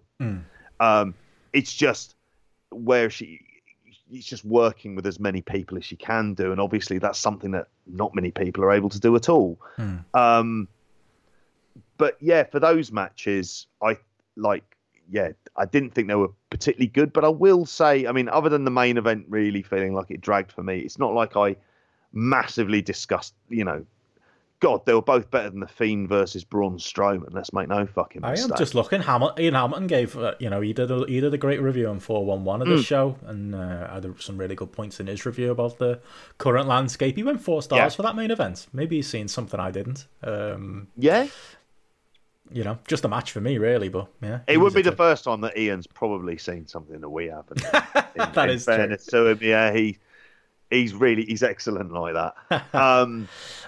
But yeah, I mean, and I suppose we've kind of avoided, you know, the tag match in and of itself. That was really good. I don't mind. You know, 3.5 stars I gave it. They did a really good job. I mean, there's a lot of people listening who are never going to watch this, and I get it, but you know, you'll have to believe me. They did a good job of basically the match was built around Kyle Fletcher's Ospreay's #1 contender. We're looking forward to Kyle Ospreay, so they've both got tag team partners here. Ricky Knight Jr. is supposed to just be the other dude as Kyle's partner, isn't he? And wouldn't you know it, he actually gets the win. I really thought that was some really simple, clever booking. Like, that was it. You've still got your Kyle Ospreay match, and then you've now got a Ricky Knight Ospreay match, and probably a Ricky Knight Kyle Fletcher match that you can do at some point, and probably a match with Michael Oku mixed in as well. Some point. It's the unification match on the next show, isn't it? Of course, yeah, that's the next one. Yeah. So there you go, you got that too. Like, that's really smart booking. I know they put the rocket on it, but yeah. It looks like with Ricky Knight Jr. in particular, they're really putting the rocket on him, and that's who they're going with, because they always made mention a lot on commentary of his increase in size. But this was, you know, there's not really much more we're going to say. Like you mentioned before, some people are just not going to watch it as a match in the ring. It was spectacular in the sense of lots of kind of stuff happening. There were lots of times where people were slipping and kind of slight mistakes and the rest of it, which is going to happen if people haven't had kind of matches under pressure for so long. But yeah, that was kind of really the focus of the evening is that it was going on to the kind of new crop of people that they're going to go with, and I can see why they're going to go with Ricky Knight Jr. Yeah, and Kyle Fletcher, who looks like, say, about a stone heavier, and Maloney as well is in the stuff too. There with Ospreay, and I think by the end of these tapings, I wouldn't be surprised if they've taken the belt off on Ospreay. And I know it's been announced, I think, and these things can change, but in September, Japan is open to people who've got the work visas and work permits. I think that's going to be it with Ospreay. I think to be honest, if I'm not in a position to be giving him advice, but like, he probably should have just sat it out and gone to Japan, because he's going to be on these New Japan shows, everyone, and there's going to be there's going to be an issue there for people. How exactly they deal with that, and if the same vitriol that this show got happens for New Japan as well. I guess we will see. But yeah, honestly, I'll probably do a more detailed review on BWE in a couple of weeks. But it was a fun show. It really was. And a shout out for Steph as well. Yeah, she did a it good wasn't job, served well by the audio, and we're sucked, obviously heavily biased. Full disclaimer. But I really like the idea of having someone there just to give you a kind of quick 20-second update of why you should care about this match. At times it was difficult to hear. Yeah, that was a problem. But that's just kind of like there was a lot of kind of general audio problems. But like you say, it was those things around the presentation that are better. Yeah. Stuff we've been shouting at them to do for how many years, and they do it now when the least people, at least in the bubble possible, want to actually watch them. That is the story of Rev Pro. Yeah. I don't know, anything more on that? Did you watch anything else? I can't imagine you did. That's a lot of stuff for one New Japan Strong. Oh, you fucking did. Of course you did. The final. Yeah, Kenta won. Okay. There's a fucking surprise. There's your review. Kenta won. Thanks, it was all right. That's it. Yeah. There is. I will probably save that for next week. I think we'll do a catch up. Because we'll be talking New Japan next week anyway with the Jingu show. So that's Christ knows what that's going to be like. Yeah. There you go. We'll probably want to rabbit on about New Japan Strong for a good hour and a half to perhaps take the taste out of that one. There you go. New Japan special show. So you can stay tuned to that next week. Anything else from you, JP? Anything else you want to mention before we go? I suppose the round table again coming up this week. Round table this week. Recording on Friday, so hopefully should be up early on Saturday. Early as in, depending what time I'm up. There you go. Whereas Spotlight, is whatever time I go to bed. So, if you see this getting posted about 3:30, that means that's what time I went to sleep. But I haven't got to go to work tomorrow, mate, because I haven't had my test back. Still not. I could be dying here, mate, but it'd be my own fault for eating out too much on the Tories 50% off plan. Well, it might be your super strain has contaminated the entire place where they're doing the results. Like the beginning of 28 days later. And I am patient zero. That's what it's building up to, yeah. Exactly, you're patient zero. I've just got a cold, JP, that's all it is. It's fine. Bit of man flu. I'll live. Other than that, I'm also recording, because I'm busy bee, with Davey Portman and Braden Harrington. For up next, and their best of series, and a best of the TNA X division, and I stress TNA in that. Oh, I'll look forward to listening to that. I love Braden and Davey. They are. Yeah. As far as things we want to do with this podcast going forward, I would say firmly they are role models. In that degree, they've built a hell of a thing with their little Up Next universe. Workhorses, aren't they? I'll tell you what, mate, they don't stop. And that'll be me. Yeah, that'll be me and you soon. We haven't got Joe to talk some sense into us. Fuck knows what the coming months are gonna do. We'll see. I will always say the Twitch stream is something that could also be our downfall. Yes. There's always that possibility. There you go. Well, more on that next week, and more on our plans as Gareth comes back from Portugal, and we put some things together for future. And I know again, like we said at the top of the show, we know it's a big change. We know people are gonna miss Joe, but hopefully they join us and wishing him well. And at the bottom of it all, he is one of our best mates, and we're. There's more important things than podcasting, but I'm sure he'll appreciate that people are going to miss him. But other than that, like I say, we'll be back next week with a show, obviously covering New Japan heavily. Download the Grapple app. I'm sure most people have already. Follow the Grapple app on Twitter @GrappleApp. Follow Grapple Gareth on Twitter. You might get a couple of holiday photos. Follow JP @JPJP, and follow me @BensonRichard. But that's it for us for another show. We'll see you all again next week. Bye, Joe. Bye, Joe.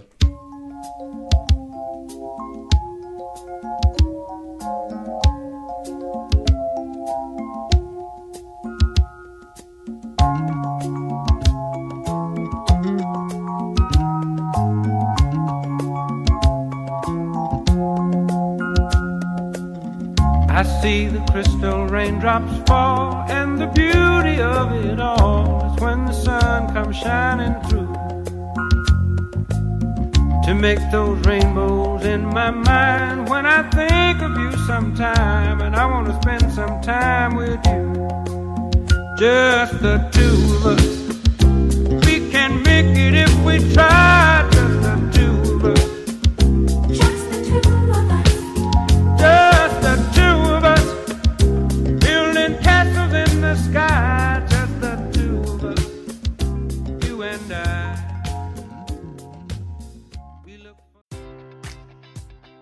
Enjoy all your favorite sports like never before at BetMGM. Sign up using code CHAMPION and receive up to $1,500 back in bonus bets if you don't win your first bet. When you register with BetMGM, you'll get instant access to a variety of parlay selection features, live betting options, and the best daily promotions in the business. And with BetMGM at your fingertips, every play and every game matters more than ever. Remember to use code CHAMPION and receive up to $1,500 back in bonus bets if you don't win your first bet. Place your money line, prop, or parlay bets with the king of sportsbooks today. BetMGM and GameSense remind you to play responsibly. See BetMGM.com for terms. 21 plus only. Virginia only. New customer offer. Subject to eligibility requirements. Rewards are non-withdrawable bonus bets that expire in 7 days. Gambling problem? Call 1-800-GAMBLER. Promotional offer not available in Washington, D.C.